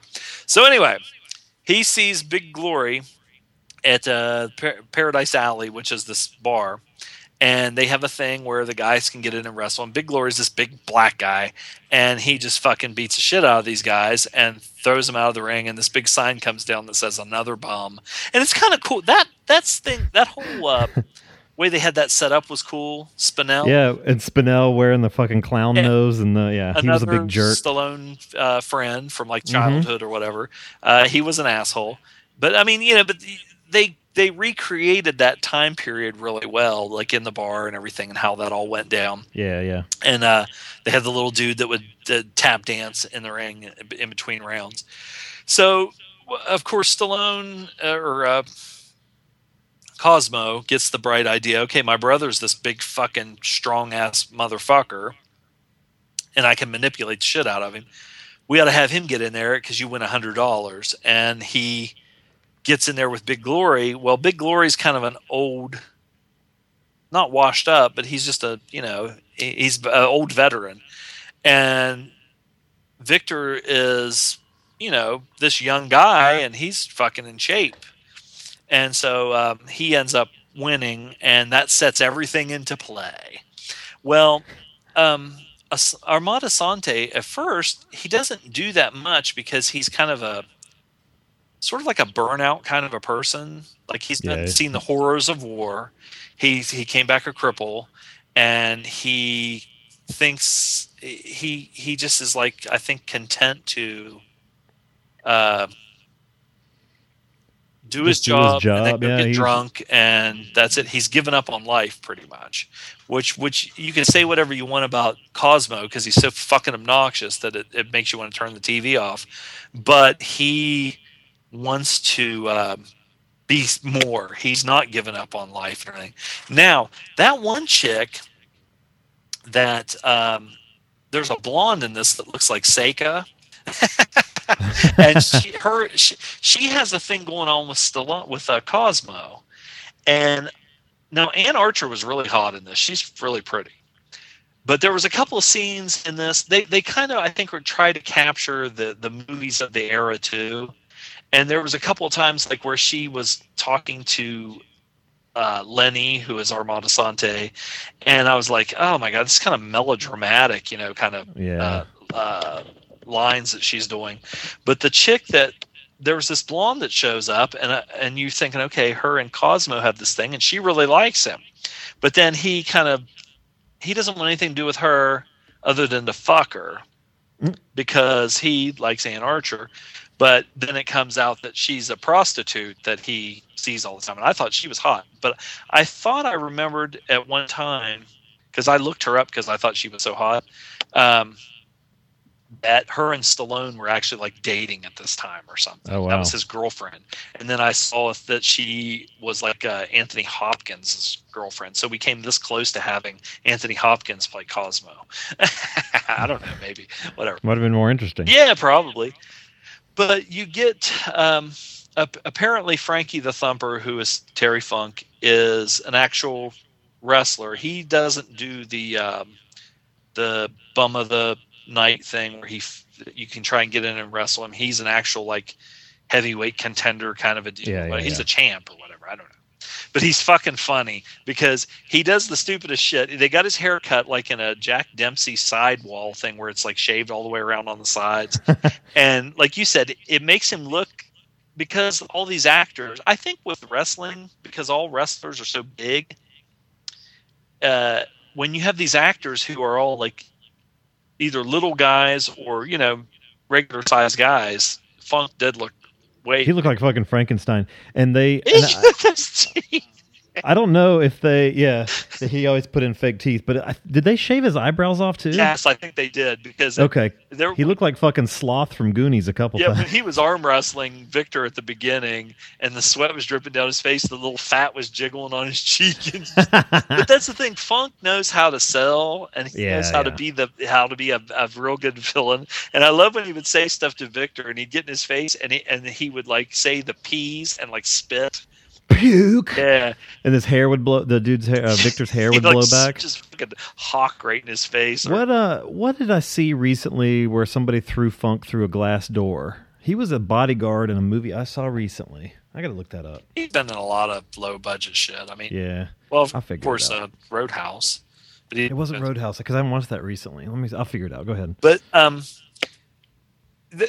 they add a lot of comedy to it with, even though Stitch. Oh, it was over the top. Oh yeah, okay. I haven't seen that one in a long time. That goddamn stupid. He made some fucking turds. Just think if Stallone would have came to the conclusion that Rocky and Rambo and those kind of movies were his movies, and when he was in his prime, would have stuck to that. Instead of making some of this shit, But, I mean, there's genre classics, like Over the Top. It was dumb as fucking hell. But you know what? I wish Sabotage was a Sly movie. It would have been better as a Sly movie. You think? Yeah, I'm going to go see it, because I'm thinking I'm going to love it. You were thinking, I just think that you were hoping it was more of a... I was hoping it was going to be more of an action movie, but I've seen Sly in more of these type movies that are kind of more serious than I have Arnold. And, like Escape Plan, Arnold was so good in that, and he had the charisma and everything. And this one, he's depressed, and he's like brooding all the time. And, like Lenny in Paradise Alley. Yes. So, but the thing that I liked about Stitch and his gang was that... they were kind of buffoons themselves. Even though Frankie the Thumper was huge and could beat the fuck out of everybody, he was a goof. Like, when Stitch would be like, Frankie, do I look older to you? And he's like, yeah, it's the mirror, got dirty. And then he gave him his Christmas present. And the Christmas present, he got him a robe that just says "kill, kill, kill" like all over, which was fun. But he also gave him these fucking like vampire fangs. I don't know what the fuck that was all about. That was really weird. It looked stupid. They didn't look scary. They looked stupid. And there was that one point where he put him in. He was like, "Thanks, Stitch," or whatever.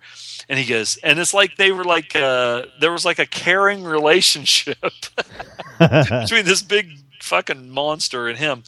But the one funny part was when Big Glory and Cosmo were driving that truck, and they're drunk as shit. They're just fucked up, and they smash into Mahone's bar, and they're like, ha, ha, ha, and they're just all fucked up. And you look over at Stitch and Frankie the Thumper and their gang, and Frankie's just standing there with this stupid ass fucking fangs in. And he looks like halfway hanging out of his mouth. He looks like a goddamn moron. So I liked the parts with Frank McRae when they go and visit him in his I guess it was like the boiler. His dungeon. Yeah, it was sad. Yeah. And he was I think he was embarrassed that they saw him there, and everything. And then when I liked that they went back to him, because they could have just went away from that. But they Cosmo goes and seeks him out, and he kind of gives him advice and everything. And I liked that whole thing. And when he told about he had said something about his family, and then you get a reveal about his family and and that stuff. It was really sad, and I don't want to say it's out of place. It just seemed like at the beginning of the movie, everything was played for Stallone's stupid comedy, and it was just so dumb. And then when it started getting more into the serious stuff, and he dropped all that shit, you had some good scenes where the second half of the movie was really much better. And this is probably why I wasn't a huge fan of it, was that I was losing patience with the first half of the movie. Big time. I've seen it, and I was like, God, I wish he'd shut the fuck up. But you had good scenes with him, with Stallone, and Armand Assante, Yeah. because they have this friction over something that comes out. You have a change in Lenny, who's Armand Assante, where he kind of comes out of his shell, and you're glad that he comes out of his shell, but then it morphs into more. And then there was a scene with Ann Archer and with both girls and Stallone, where he's kind of hurt. Oh, at her it all window? revolves around the same thing that happened, but he's kind of hurt, and he's just kind of venting. And it showed, and I was watching, I was like, Jesus Christ, he's actually not bad. He's good in these scenes. I wish that he would have played it. I mean, I know that's what the character was. He was supposed to be kind of an obnoxious guy who just runs his mouth all the time, but it was so annoying and so obnoxious. And he's not funny. He doesn't have any kind of comic timing. But maybe he wasn't supposed to, but it just did not work at all. Yeah, like you said, the first half of the movie, really, he just fucked it up, destroyed it. There was some funny shit in it that you can tell. Now, Stallone's humor that's funny is shit that he's probably done or he comes up with that's like physical stuff. Like when the guy would try and rob him. Remember when he was when on the street? When he hit one dude with the trash can lid. That was pretty funny. I was saying he hit Rome when he was dressed like Santa Claus. He wailed on that one dude with a trash can lid. Yeah, that was pretty cool. He had that one. I think that might be proof, honestly, that Sly invented hardcore wrestling too. It might be, but he hit that guy with a trash can lid, and I'm thinking it might have been supposed to be the same guy. And Stallone was dressed like Santa Claus and had the bag with the presents in it or whatever, and the guy tried to rob him again. And he beats the Santa Claus was at the beginning of the movie. The trash can lid was later on. And the like I said, the physical stuff, like when he wakes up and he reaches up to pull the light switch or the light thing, and it just comes off and hits him in the fucking face, and he's just like, there's this pause, and he just goes, ugh. And the cockroaches and shit. That kind of stuff he's funny at, but when he's trying to give these one-liners and stuff, it's just grueling. The wrestling in it is, especially now, because what's his face? Victor, he's green, and he's just an actor. He's not a wrestler or whatever. So they kind of worked around that, where the other guys, if you watch the wrestling where they do the montage, you'll see like Don Kernodle. I saw Ray Stevens. I saw Dick Murdoch. And I looked at the list of people that were in it, like Gene Kiniski, Don Leo Jonathan. There was guys there that knew how to take a bump from anybody. Victor would do this kind of the strongman stuff, and those guys would fly for him. And it didn't look bad. The montage thing looked pretty good. And then the match at the end, I can't for the life of me figure out why, when they're in the bar, why was it fucking raining? It's raining like the bar didn't have a roof. I know. I was like, did I miss something? Did they explain that there was a hole in the roof or something? And it just it created a kind of a cool effect when they would I will bet Sly was there just fucking jizzing his pants because he thought it was the coolest thing, and Terry Funk, having been in the ring for 15 years by this point, was like, dude, really? I have to fucking perform on a wet mat? This is gonna suck. Heard like they every once in a while they would have like outdoor shows at a ballpark or something. Yeah. And it seemed like it was notorious that almost every time they would do it, it would fucking pour down the rain. And Ken Patera was talking about they had one in Florida, and he was going to wrestle Dusty because it was supposed to be Superstar Billy Graham against Dusty, and he couldn't make it because the weather was so bad. There was like a hurricane or something. And they got in the ring. He said, walking to the ring, the water, walking across the baseball field, the water was up to above your ankles. And he said he got in the ring and he's waiting for Dusty. Dusty came out and like jumped over the top rope and landed flat on his ass because he slipped. Yeah, you fucking break your ankle. Yeah. So anyway, but that match at the end that it culminates in, it did look it looked cool because of the water thing did look cool. It was confusing to me, the rounds. Yeah, they did rounds, which is like more, which Stallone's a boxer. Plus, they in England and in Europe, in England and Germany and stuff like that, pro wrestling, they do rounds. So that's that's just the thing. But I think who knows. Sly has a very European sensibility. But not only obviously. that was the conclusion of the match. They say, well, you kind of didn't know. They went back and forth on who. Yeah, that was dumb. That was dumb. But anyway, what's your thoughts on this term? Yeah. It's already. I've said most things. But I thought that I saw. Well, first I thought that I saw Tom Waits on the poster that I posted. Yeah, he was in it. And then I thought I saw him in the bar, and I was like, "Wait, was that fucking Tom Waits?" And then he was actually have a conversation with him. And his name is Mumbles. He's the piano player in the bar. And I'll tell you what. For him. Yeah, well, I'll tell you what. If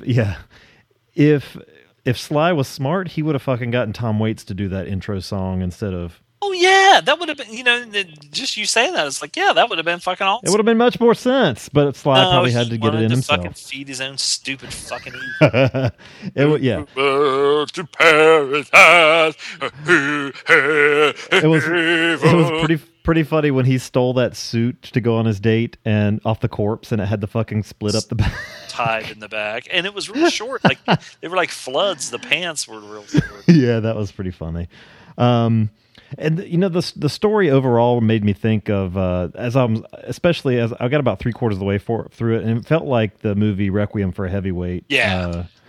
It's the same kind of thing where it's the one guy wanting to take advantage of their talent, and then you have the one who is, although there is a twist in this one, unlike Requiem, not the same kind, but you have the quote unquote manager who wants to take advantage of the talent, and the quote unquote trainer who is more concerned about his health and well-being and that sort of thing. Same kind of story. So Jackie Gleason and Mickey Rooney.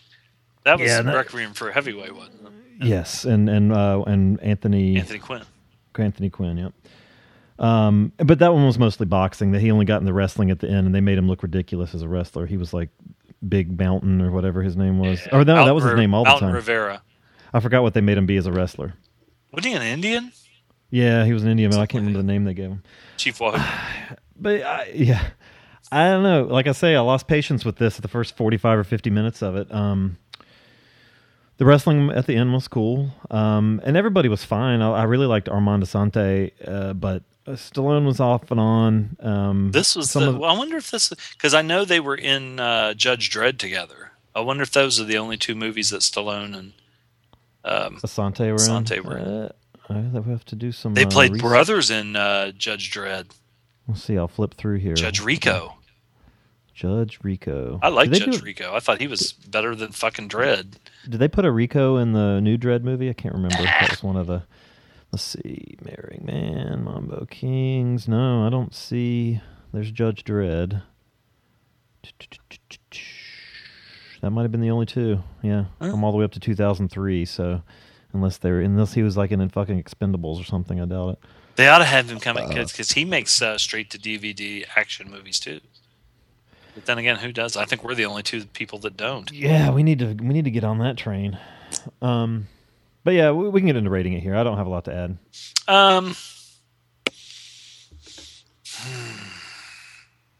Jeez.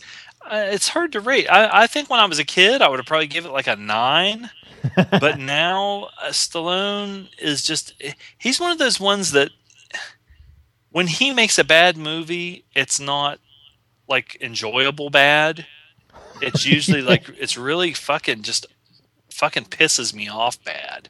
Like Rhinestone. And not just, it's just him. It's not anybody else. Because he's usually responsible for like writing it and the dialogue and everything.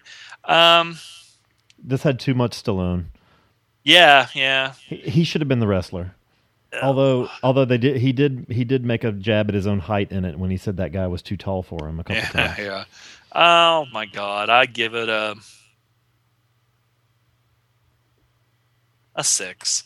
6. I give it a 5.5. It was better than average for me, probably because it was wrestling based. Yeah. I don't know if I'll revisit it again though. It was all right. I like Terry Funk. He was good. Yeah, Funk.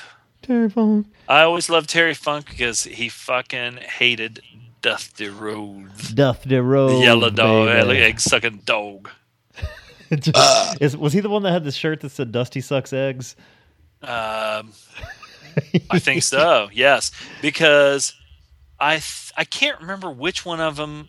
One of the guys admitted, it was either Ernie Ladd or Terry Funk, admitted that they stole the egg-sucking dog from each other, because Ernie Ladd used to say it fucking all the time. He called Dusty Rhodes a dirty that no good egg-sucking dog.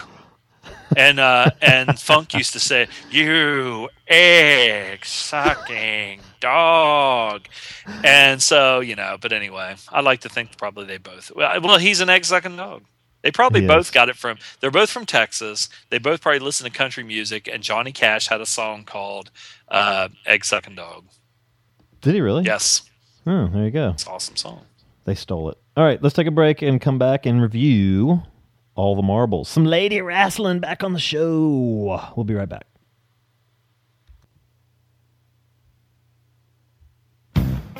Are you tired of the same old pop culture podcast? Do you listen to those other podcasts and think to yourself, why aren't they talking about the things I'm interested in? Hi, I'm Reverend Scott, and when I want to listen to a couple of guys with their appendages on the pulse of pop culture, penis, I listen to the Are You Serious podcast. Hear news about politics and religion where hosts Chris and Frank ask the tough questions. You woke up with a cock in your mouth. Would you take it or leave it? Yeah, exactly. How big is the cock? You'll hear entertainment news about your favorite movies and TV shows, plus plain old wholesome discussion about the lives of Chris and Frank. I mean, now I am like tattooed. It's weird. It's like I guess I should explain what I got. Yeah. It's 3 swastikas. Each one interconnected to look like a smiley face. And on my left arm is cock and balls. And you notice I looked at my right arm. Character from an old Disney film. It's the prequel to Song of the South. Exactly. I have it's called Song of the Cock and Balls. It sounds like this. So when you think pop culture podcast, remember this. What's that thing between the dick and the asshole? The Are You Serious podcast on iTunes or areyouseriouspodcast.com. Oh my god, I just said something fun.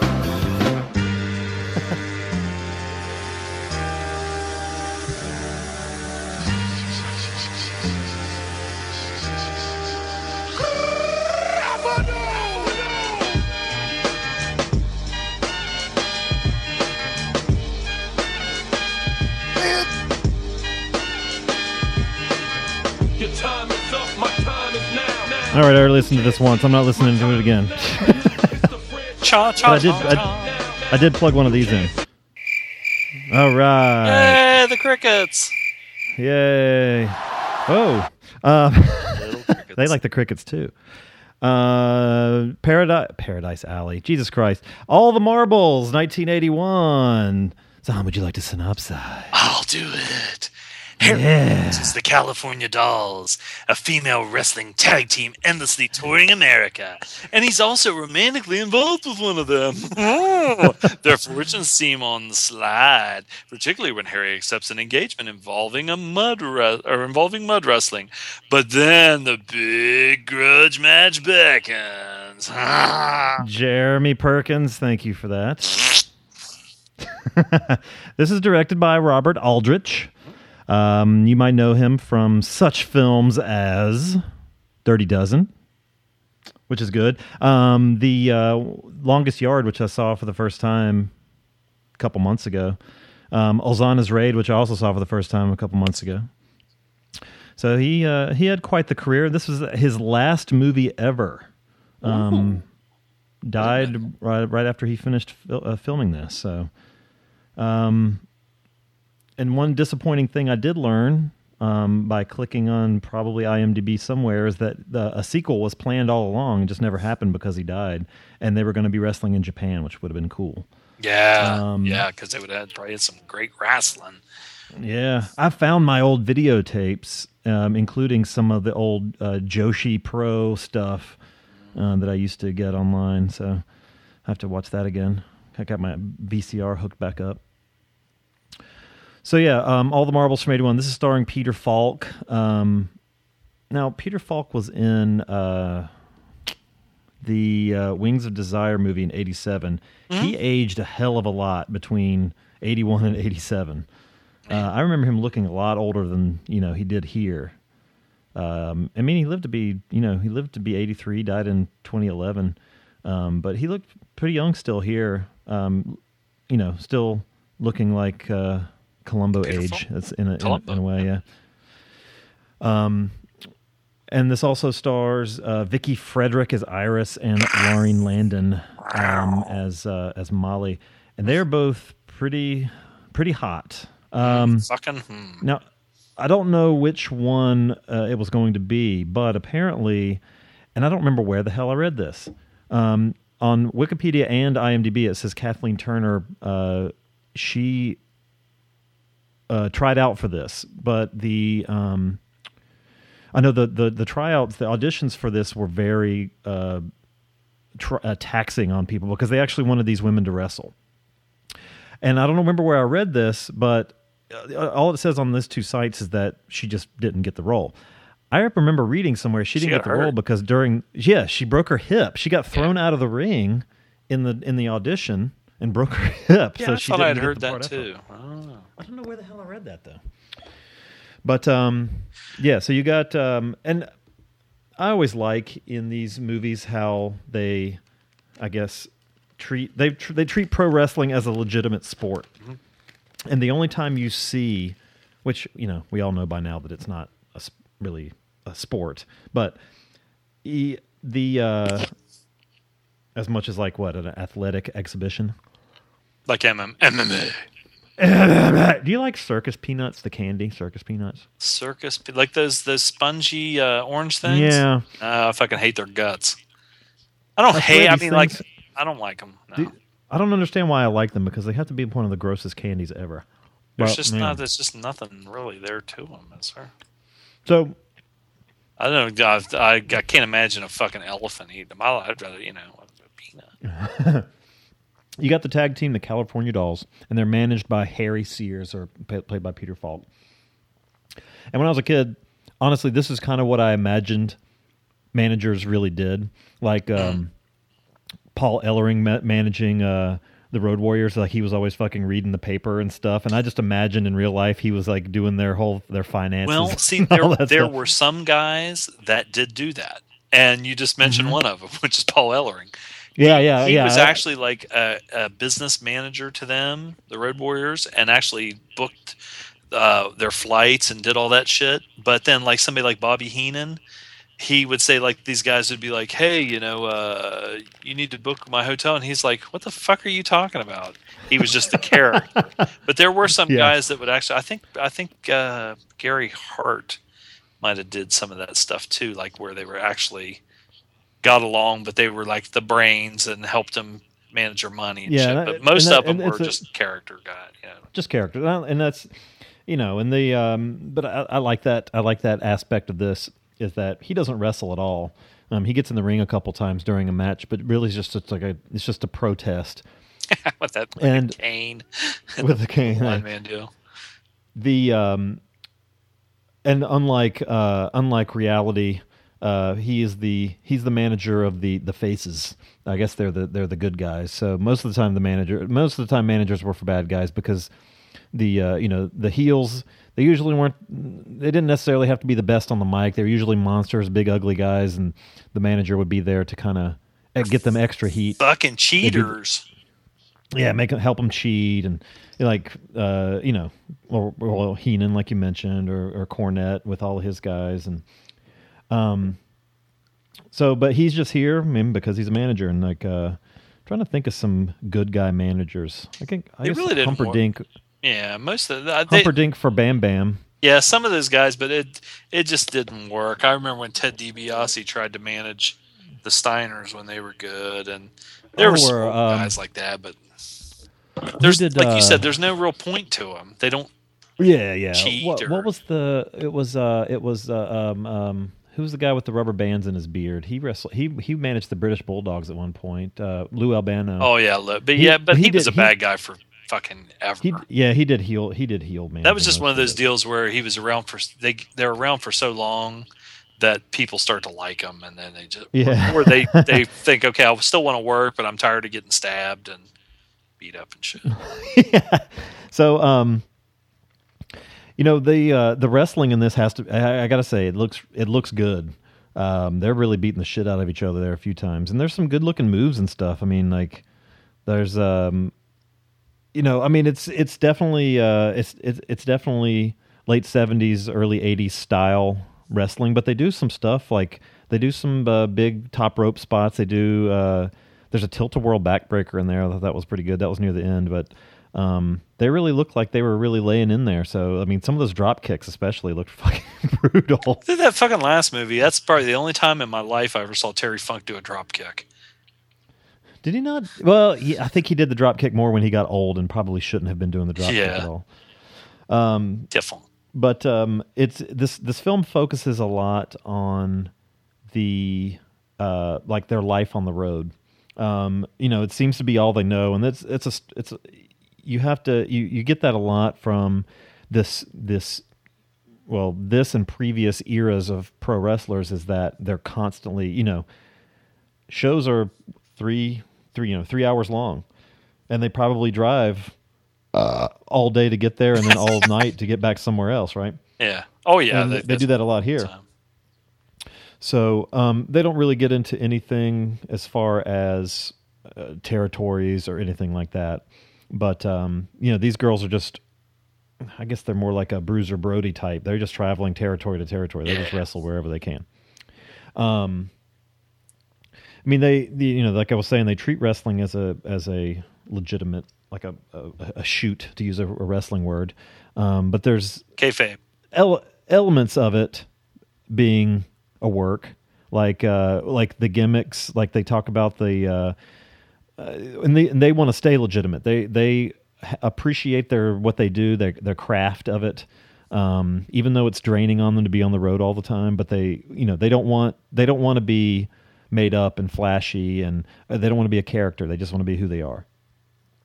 But there's mention of this team that becomes their rivals, the Toledo Tigers, and both of those chicks were hot too. By the way, I thought they were too.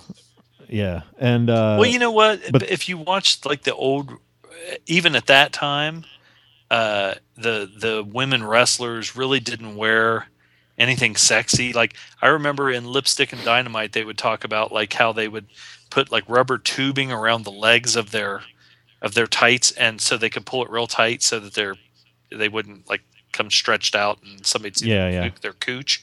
But in this movie, it's like they're just wearing like one-piece bathing suits, and they're pretty not sheer, but they're thin. I mean, they're hot. Yeah, and the blonde chick, there's a couple times she would lean over the top, and her tit would just be like it would like kind of rest over the top rope, which I thought was great. And there was one time they were both close to Falk, and he was talking, and every time he would lift his right hand, he was like hitting her right in the tit, which was pretty awesome. They were not hard, but just enough to make it move. Oof. Yeah, they were good looking. Good. But the Toledo Tigers after the match, they were under the impression that they were supposed to go over because they were in Toledo. See, that's where I kind of in this movie, that part, it seemed like they were kind of going along with it being a work. Yeah. But then they kind of go away from that and make it like it's actually a sport. I don't know. I didn't. Yeah, the dolls were like, she's like, I don't fucking lose to anybody, and they're like, well, bitch, it's wrestling, it's not. Yeah, it's not a shoot. But the MMA, they that's fake too. But they're upset about not being taken seriously, and they kind of touch on it. And I can tell you right now, this is one of the bigger problems I have with the movie is that they kind of touch on a lot of things. Yeah. But it jumps. The editing in this is really weird. And I reviewed this on my blog years ago, and I remember feeling the same way when I watched it then. It was like, one, there's a lot of stuff I feel like they could just cut out completely. Because there's some little comedic parts they kind of almost feel shoehorned in. But then like it's just some of it's just kind of choppy. Yeah, I thought it was poor editing. Yeah. I don't get what do I know? And I don't know, maybe Aldrich didn't really have time to have a hand in it since he died. Yeah. Hey, are you going to edit this shit today? I'm not feeling so. I don't feel like it. But like That's you know not funny. Even as I was doing that, it felt bad. It's been 30 years or more. Still. Molly, the wrestler Molly, was. I mean, they touch on her having a pill problem, like pain relievers, but there's really like they talk about it once, and then you don't hear anything. Yeah, else you about never it, see and her then really there's strung out or anything. And then at one point when she says, you know, there's a haven't brief you moment. noticed? She's like, I went cold turkey for 2 days. And it's like, well, I Yeah. never saw where you're fucking acting any. If they would have shown her like fucking like really jonesing, to use an old term, or when she was getting off of him, like you know, really. The only thing that they showed her is like she kind of was like emotional, but hell, I mean, they could have done that without that. Yeah. And I think Falk is really he's cast very well at this. What else was I reading? That Paul Newman was considered for his part too. I think. Oh, I could see that. Yeah. But he's like I'm glad they went with Falk because he's just shisty enough where he could seem like an actual wrestling manager old because school. the business then was not what it is today. It wasn't the, you know, glamour and lights all the time. It was dirty gyms and high schools and shit like that. So it's like it seems like he could really work in the business, which I thought that was good. Newman might have been a little too attractive. Yeah. You know? What? I see. He was a Spoiler good-looking alert. fucking dude. I wish I was Paul Newman. I wouldn't be hurt. I wouldn't have been hurting in life if I looked like Paul Newman. Shit, Jesus. no. I look at myself in the mirror and jack off. And then I'd look at Rob Redford beside me, and he'd be jacking off too. And I got to mention Burt Young in here. He's in it a little bit. I think Burt Young might have appeared more on our show than anybody else. That dude, I think we've done like 18 movies with Burt Young in it. But he plays a local promoter, and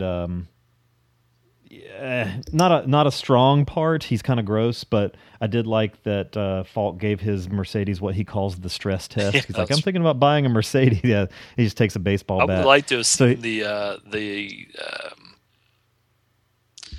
sex scene with him and Burt Young and that hot chick. Can you imagine how gross that would have been? Oh God, or Falk and her. Yeah, that would probably been gross. How about that chick that Falk was fucking though? Oh my God, I got that coming up. Okay, go ahead. Okay, Harry, come on. You're I put the bubble bath in. Yeah. What a set of knockers on her, man. Knockers. God, I don't know who she was, but she had a nice set of swangers. Just the swang. Yeah, so he's just kind of, I mean, he's sleazy, you know, whatever. But I guess at one time he was with, what is her name in the movie? The brunette, Iris. But I don't know if they're on again, off again, or what. Like, you can tell there was at least something there at some point. Because he has a different sort of relationship with her than he does with Molly the blonde. Including always smacking the shit out of her. Yeah, I didn't really care for that. Yeah. Now, he the does one that a part couple where times. she was kind of freaking out and she was like hitting like at him, slapping him and hitting him, like going wild. Okay, I can maybe see the old There's a little bit of justification in that, like, hey, settle down, you know, wait, Yeah. you know, snap out of it kind of thing. There's another time she just like gives him some lip and he fucking busts hers. So Yeah, it's like, Jesus Christ, dude. yeah, and then I mean, he got it back a little bit, not physically, but you know, the girl saying, "I never want to see you touch her again," that sort of thing, and you know, but again, with the drug thing, it's something they kind of touch on, but it just kind of like floats around and never really nails anything down. They have a lot of like exposition scenes with him talking, telling stories, and that beat up car. Was it a Caddy that he was driving or what? Something old, like that, like a rusty Lincoln car. or a Cadillac. Yeah. Had But smoke they're rolling out driving. the fucking tailpipe all the time. Yeah. You never see them driving through anywhere fancy looking except when they go to maybe Chicago, when they pull into there and it's the big, the Chicago. But most places are very industrial looking, very blue collar. I ate Indian food for lunch, man. I'm burping like crazy. But I kind of liked those scenes.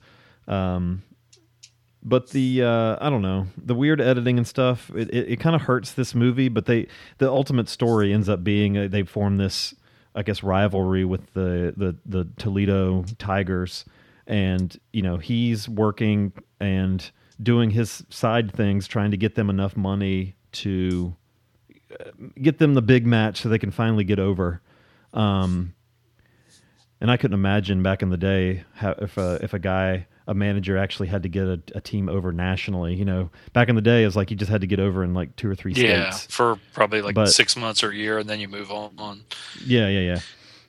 But they're riding in the car, and I liked that scene when they.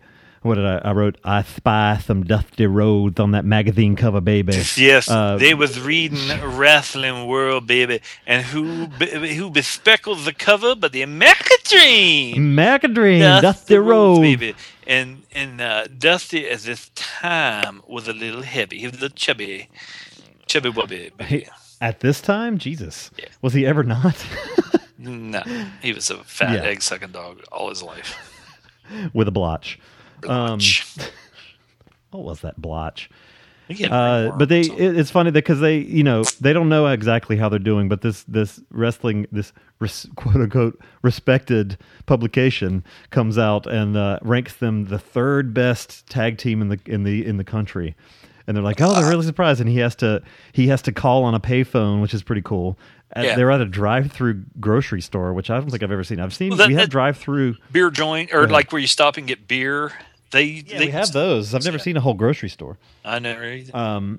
But I liked how peculiar he was about, like, he's like, give me some toothpaste, Aquafresh, and make sure it's on sale. And he pitch his little temper tantrum. How about later the cigarette on, machines?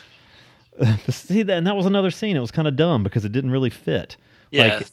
Like him hitting the bat or the gambling thing, like with attacking those guys in the street. That doesn't go anywhere either. Yeah. Although when he beats up those guys with the bat, like it was obvious the bat was fucking rubber because you could see it just bending in his hand. Like Scott Steiner's lead pipe.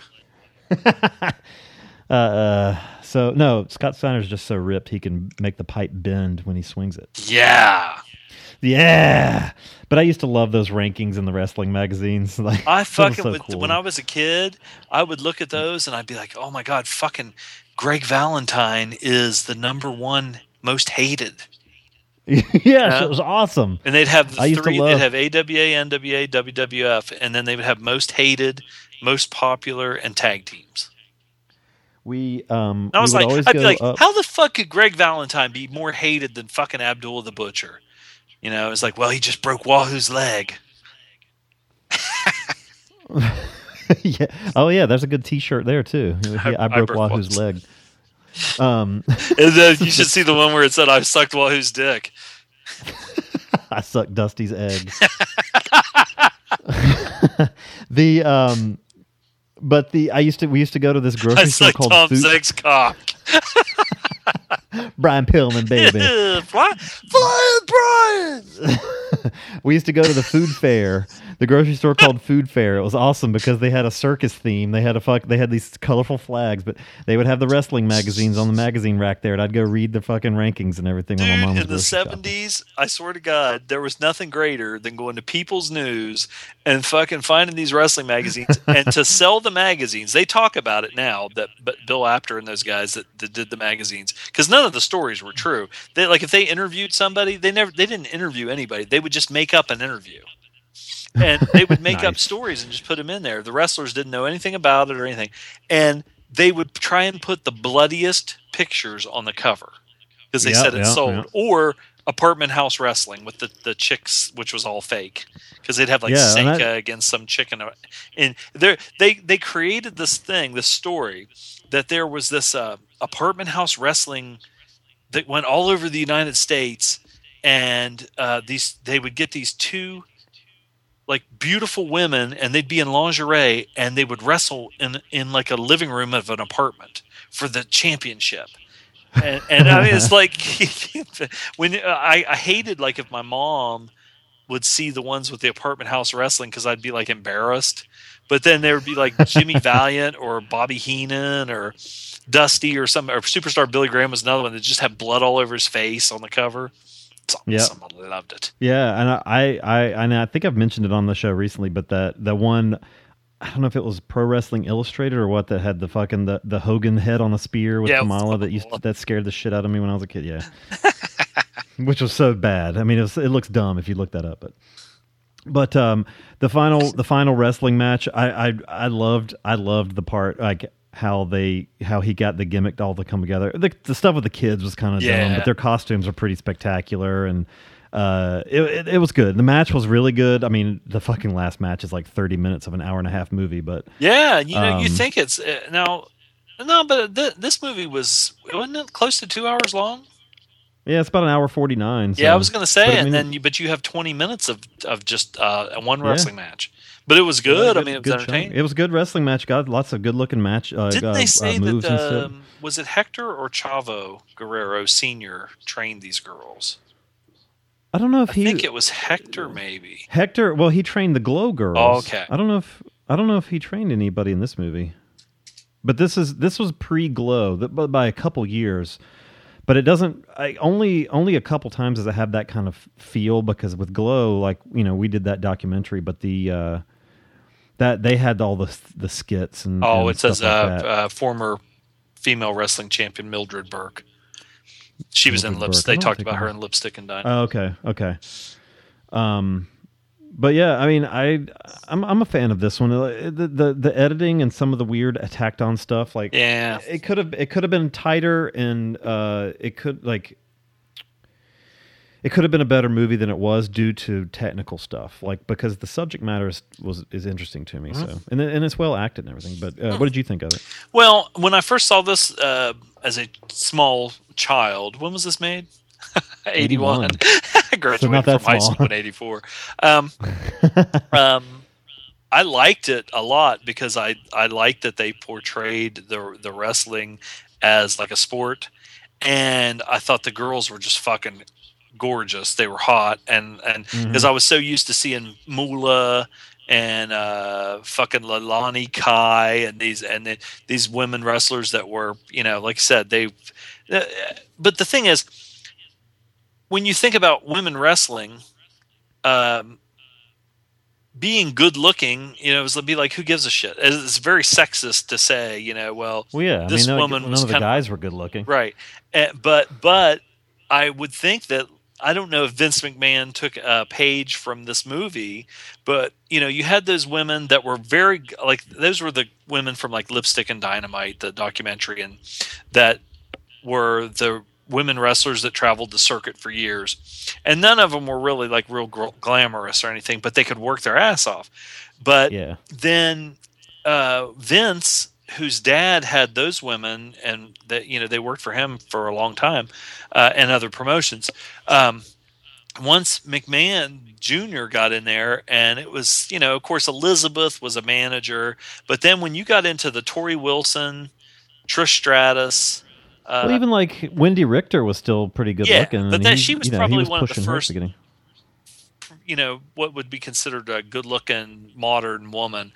But then when you hit the diva period, where they started getting those fitness women, then they'd start looking like these chicks, and you're like, holy shit, I'll watch that crap.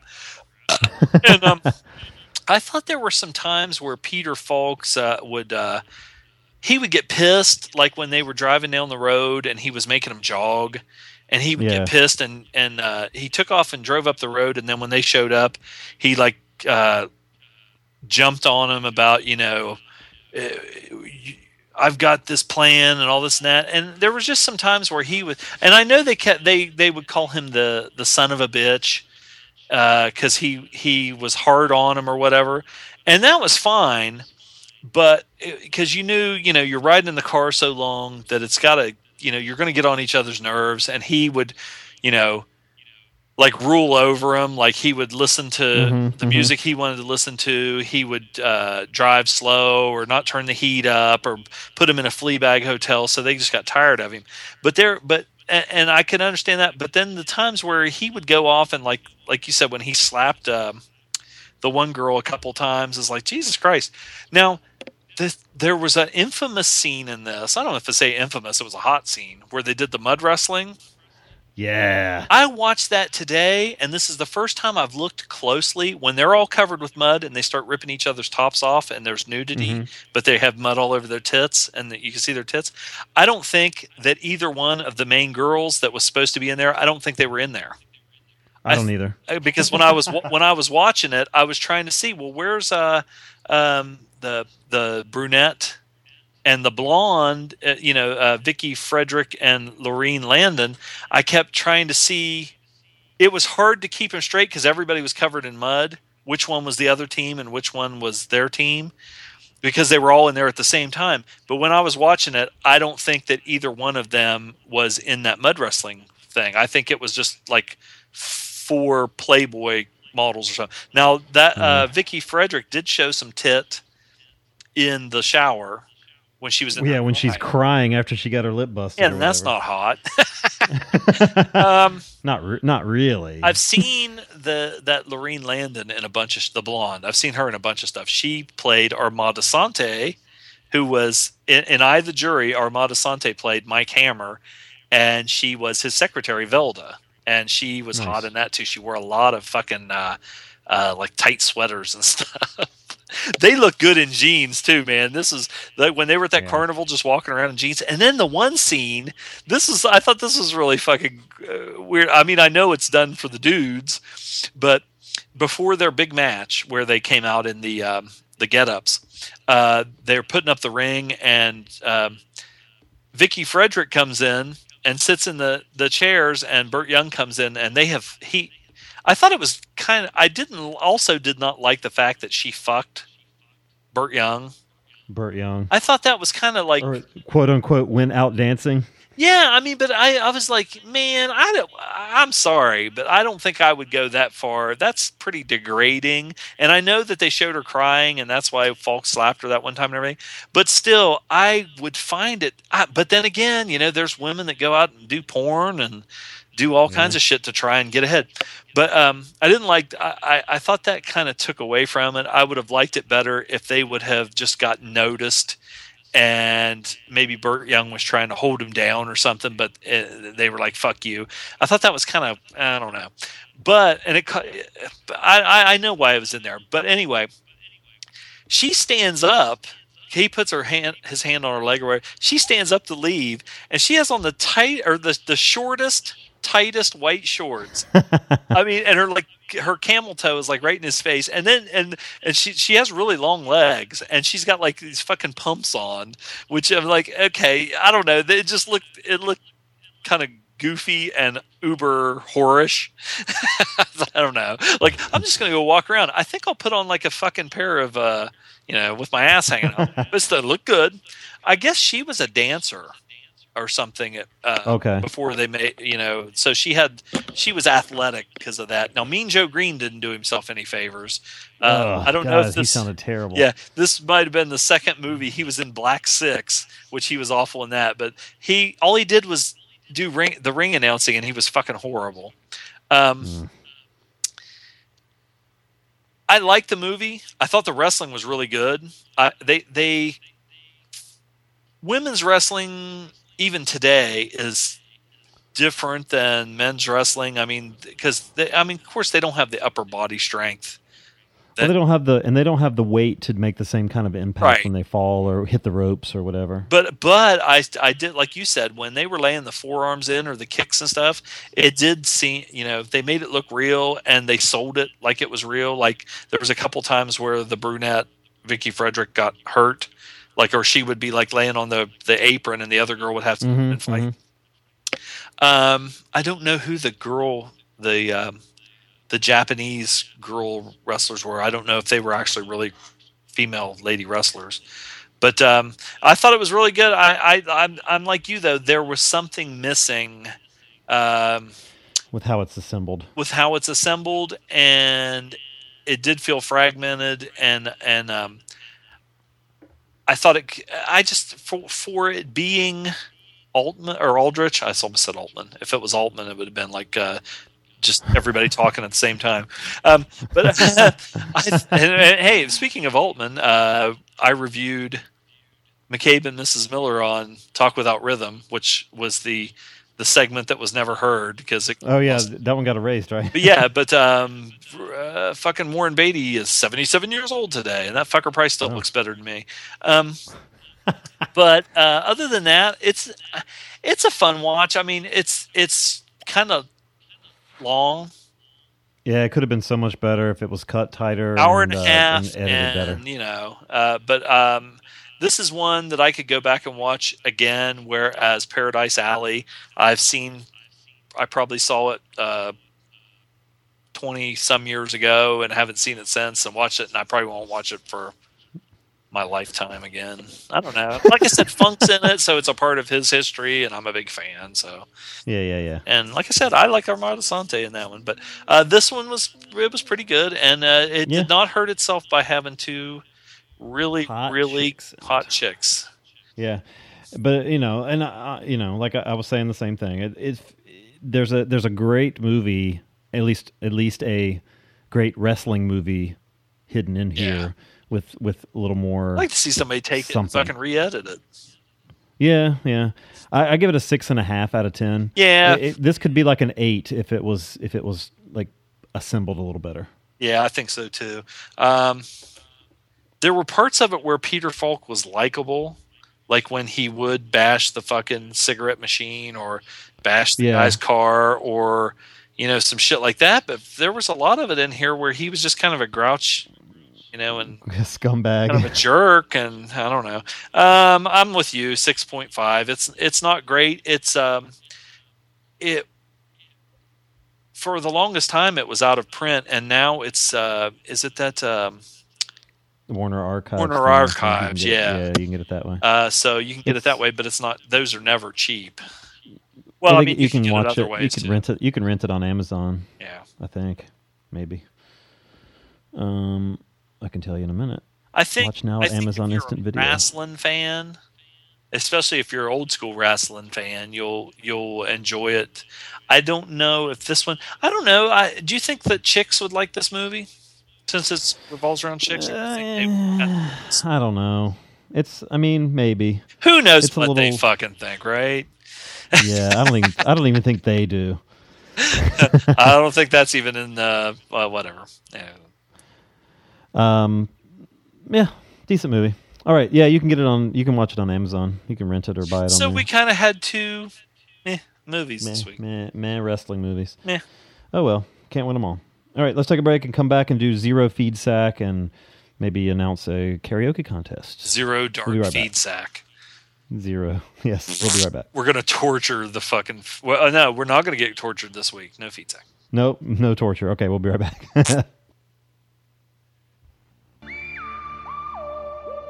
No one would have believed, in the first years of the 21st century, that Hammer films were being watched from an entertainment standpoint. No one could have dreamed that Amicus films were being scrutinized as someone with a microscope studies creatures that swarm and multiply in a drop of water. Few men even considered the possibility that this era of film still had anything to offer. And yet, across the gulf of space, minds immeasurably superior to our own regarded this podcast with envious eyes. And slowly and surely, they drew their plans against it.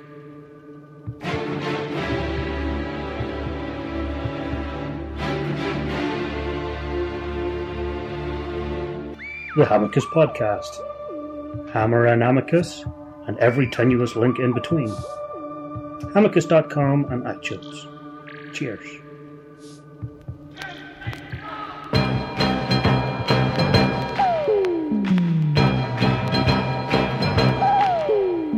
Ladies and gentlemen, here he comes, the one and only Big Daddy. He's the one we love to see. Big Daddy, mighty as a redwood tree. Big Daddy, he's the biggest and I'm sorry, this is not very intimidating. Get me, be my guest. So you think you're big and strong, right? Big Daddy. All Let me right. tell you something. What? People can say whatever they want about Big Daddy, but he and his Shirley Crabtree and his brother Max Crabtree single-handedly killed fucking wrestling in England, and it still has never come back. They're trying. I mean, he was. We had fucking characters like that over here, but they just fucking hung on and pushed him and pushed him, and he was just this fat fucking. But you know what the thing is? I mean, they had some fucking great wrestlers too. Mm-hmm. The Snake Pit. Fucking A. All right. We don't have any feed sack this week. Oh my fucking God. I know. Sons of bitches. But Whoa. we will use this time to introduce or to plug our, first, our continuing feedback thing. Please send us some not feedback, reviews on iTunes. I don't think we got any more. But, I got those DVDs to mail you. Come on. Nobody wants to anything. have like one or two interests. We give away free shit, and everybody's like, oh, I don't care. I don't want anything free. I'm going to go post about a silver and gold thing on Gentleman's Guide group. Okay, I'll be right back. So leave us some feedback, U.S. listeners on iTunes, and I got some DVDs to send you. And we're going to do a new karaoke. Oh my God, that's funny. So yeah, let me start this here. So there's places you can find the karaoke version of Bon Jovi's "Dead or Alive," our new karaoke song. And for those of you intimidated by Sly or whatever, please don't be, because we judge everyone equally. You don't have to come up with funny themed lyrics. You don't. Just all you got to do is the guy that took him down. Exactly. Took down Sly. What if Sly could make a whole music video?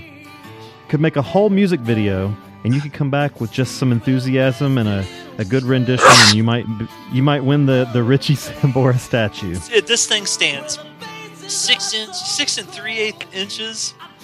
It was created by Todd fucking McFarlane. If only you had a way to dip it in bronze to make it a true trophy. Shit, yeah. I guess you could. So, and you honestly, you don't even have to do the whole fucking song. If you don't want to do the 4 minutes, give us some lyrics and give us a good chorus, and we just want to hear some enthusiasm. Call us in. You know who we need to hear from. I don't know if I should call people out though. I thought, call them out. They're not listening to the show anyway. Metal Mikey was the best karaoke guy of all time. I'd like to hear Mikey. Come on, buddy. It'll cheer you up. I know, but Mikey's gone through a rough patch, but we're here for you, Mikey, and we want you to sing because we're gonna laugh with you, and it's gonna be awesome. No, we're gonna laugh at you. We're gonna laugh at you and point. So I want you to put on your fucking sparkly lame jet vest. I want you to wear a big headband, and I want you to sing this into the phone or an email. So you can send us feedback or karaoke entries to 206-339-1600 or silvagoldpodcast@gmail.com. And listen to our show on iTunes, on Stitcher, and on our website at silvaandgold.com. So next week, we do have some listener-assembled films. Will was pissed that we had never done a Giallo, but we had, so we showed that asshole. He's usually pissed about a lot of stuff, and a lot of times it's like stuff that...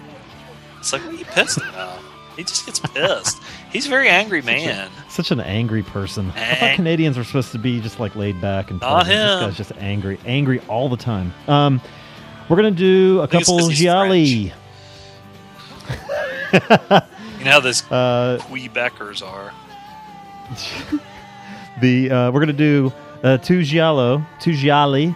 We're gonna do 1975's Strip Nude for Your Killer, which I'm certain will have some Edwidge Fenech titties in it, directed by Andrea Bianchi. And we're going to do 1972's Who Saw Her Die, or Chi l'ha vista morire. What's the other one? Hang on. Let me get this one. Nude per l'assassino. Yeah.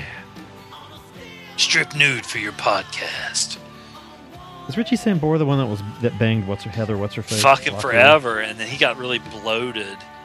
He's like our podcast, so fucking bloated. It is a little bloated. So yeah, Strip Nude for Your Killer and Who Saw Her Die last week. I timed it pretty well. It was right at the end of the song. So, that's it for me. Zom, do you have anything else, sir? Just in time for some Midnight Express. I don't have jack or shit. I'm gonna go. I haven't left the house today, so I'm gonna. As soon as we get off here, I'm gonna throw on some clothes, throw on some shoes. I don't have anywhere to go. I have nothing to do, but I'm gonna put on some fucking Bon Jovi, and I'm gonna be like El Chivato, Billy the Kid, and I'm going around. I made a Bon Jovi playlist on my a iTunes radio station on my iPhone. You know what we ought to do when we have announced the winner of this contest? We'll do Young Guns, which is what this is from, right? I've never seen it. And Bon Jovi he's been in some other movies. He did a vampire movie that looked pretty shitty. There you go. Yeah, this fucking song. Oh yeah.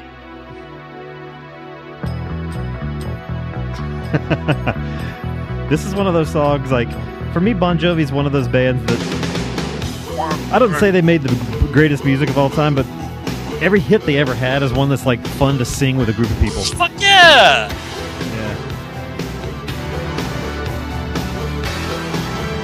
Oh, this is the one where he's fucking flying across the stage and stuff.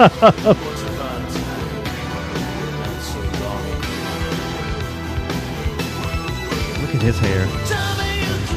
All right, that's it. To take him by his ankles and dust in a basement. John Bon Swiffer. All right. This is until next probably time. Look exactly the same. There's this little grub coming out the fucking end of this Teased. little acorn in a giant boosh. All right, until next time, this is a loaf. Oot. Some. Bye-bye.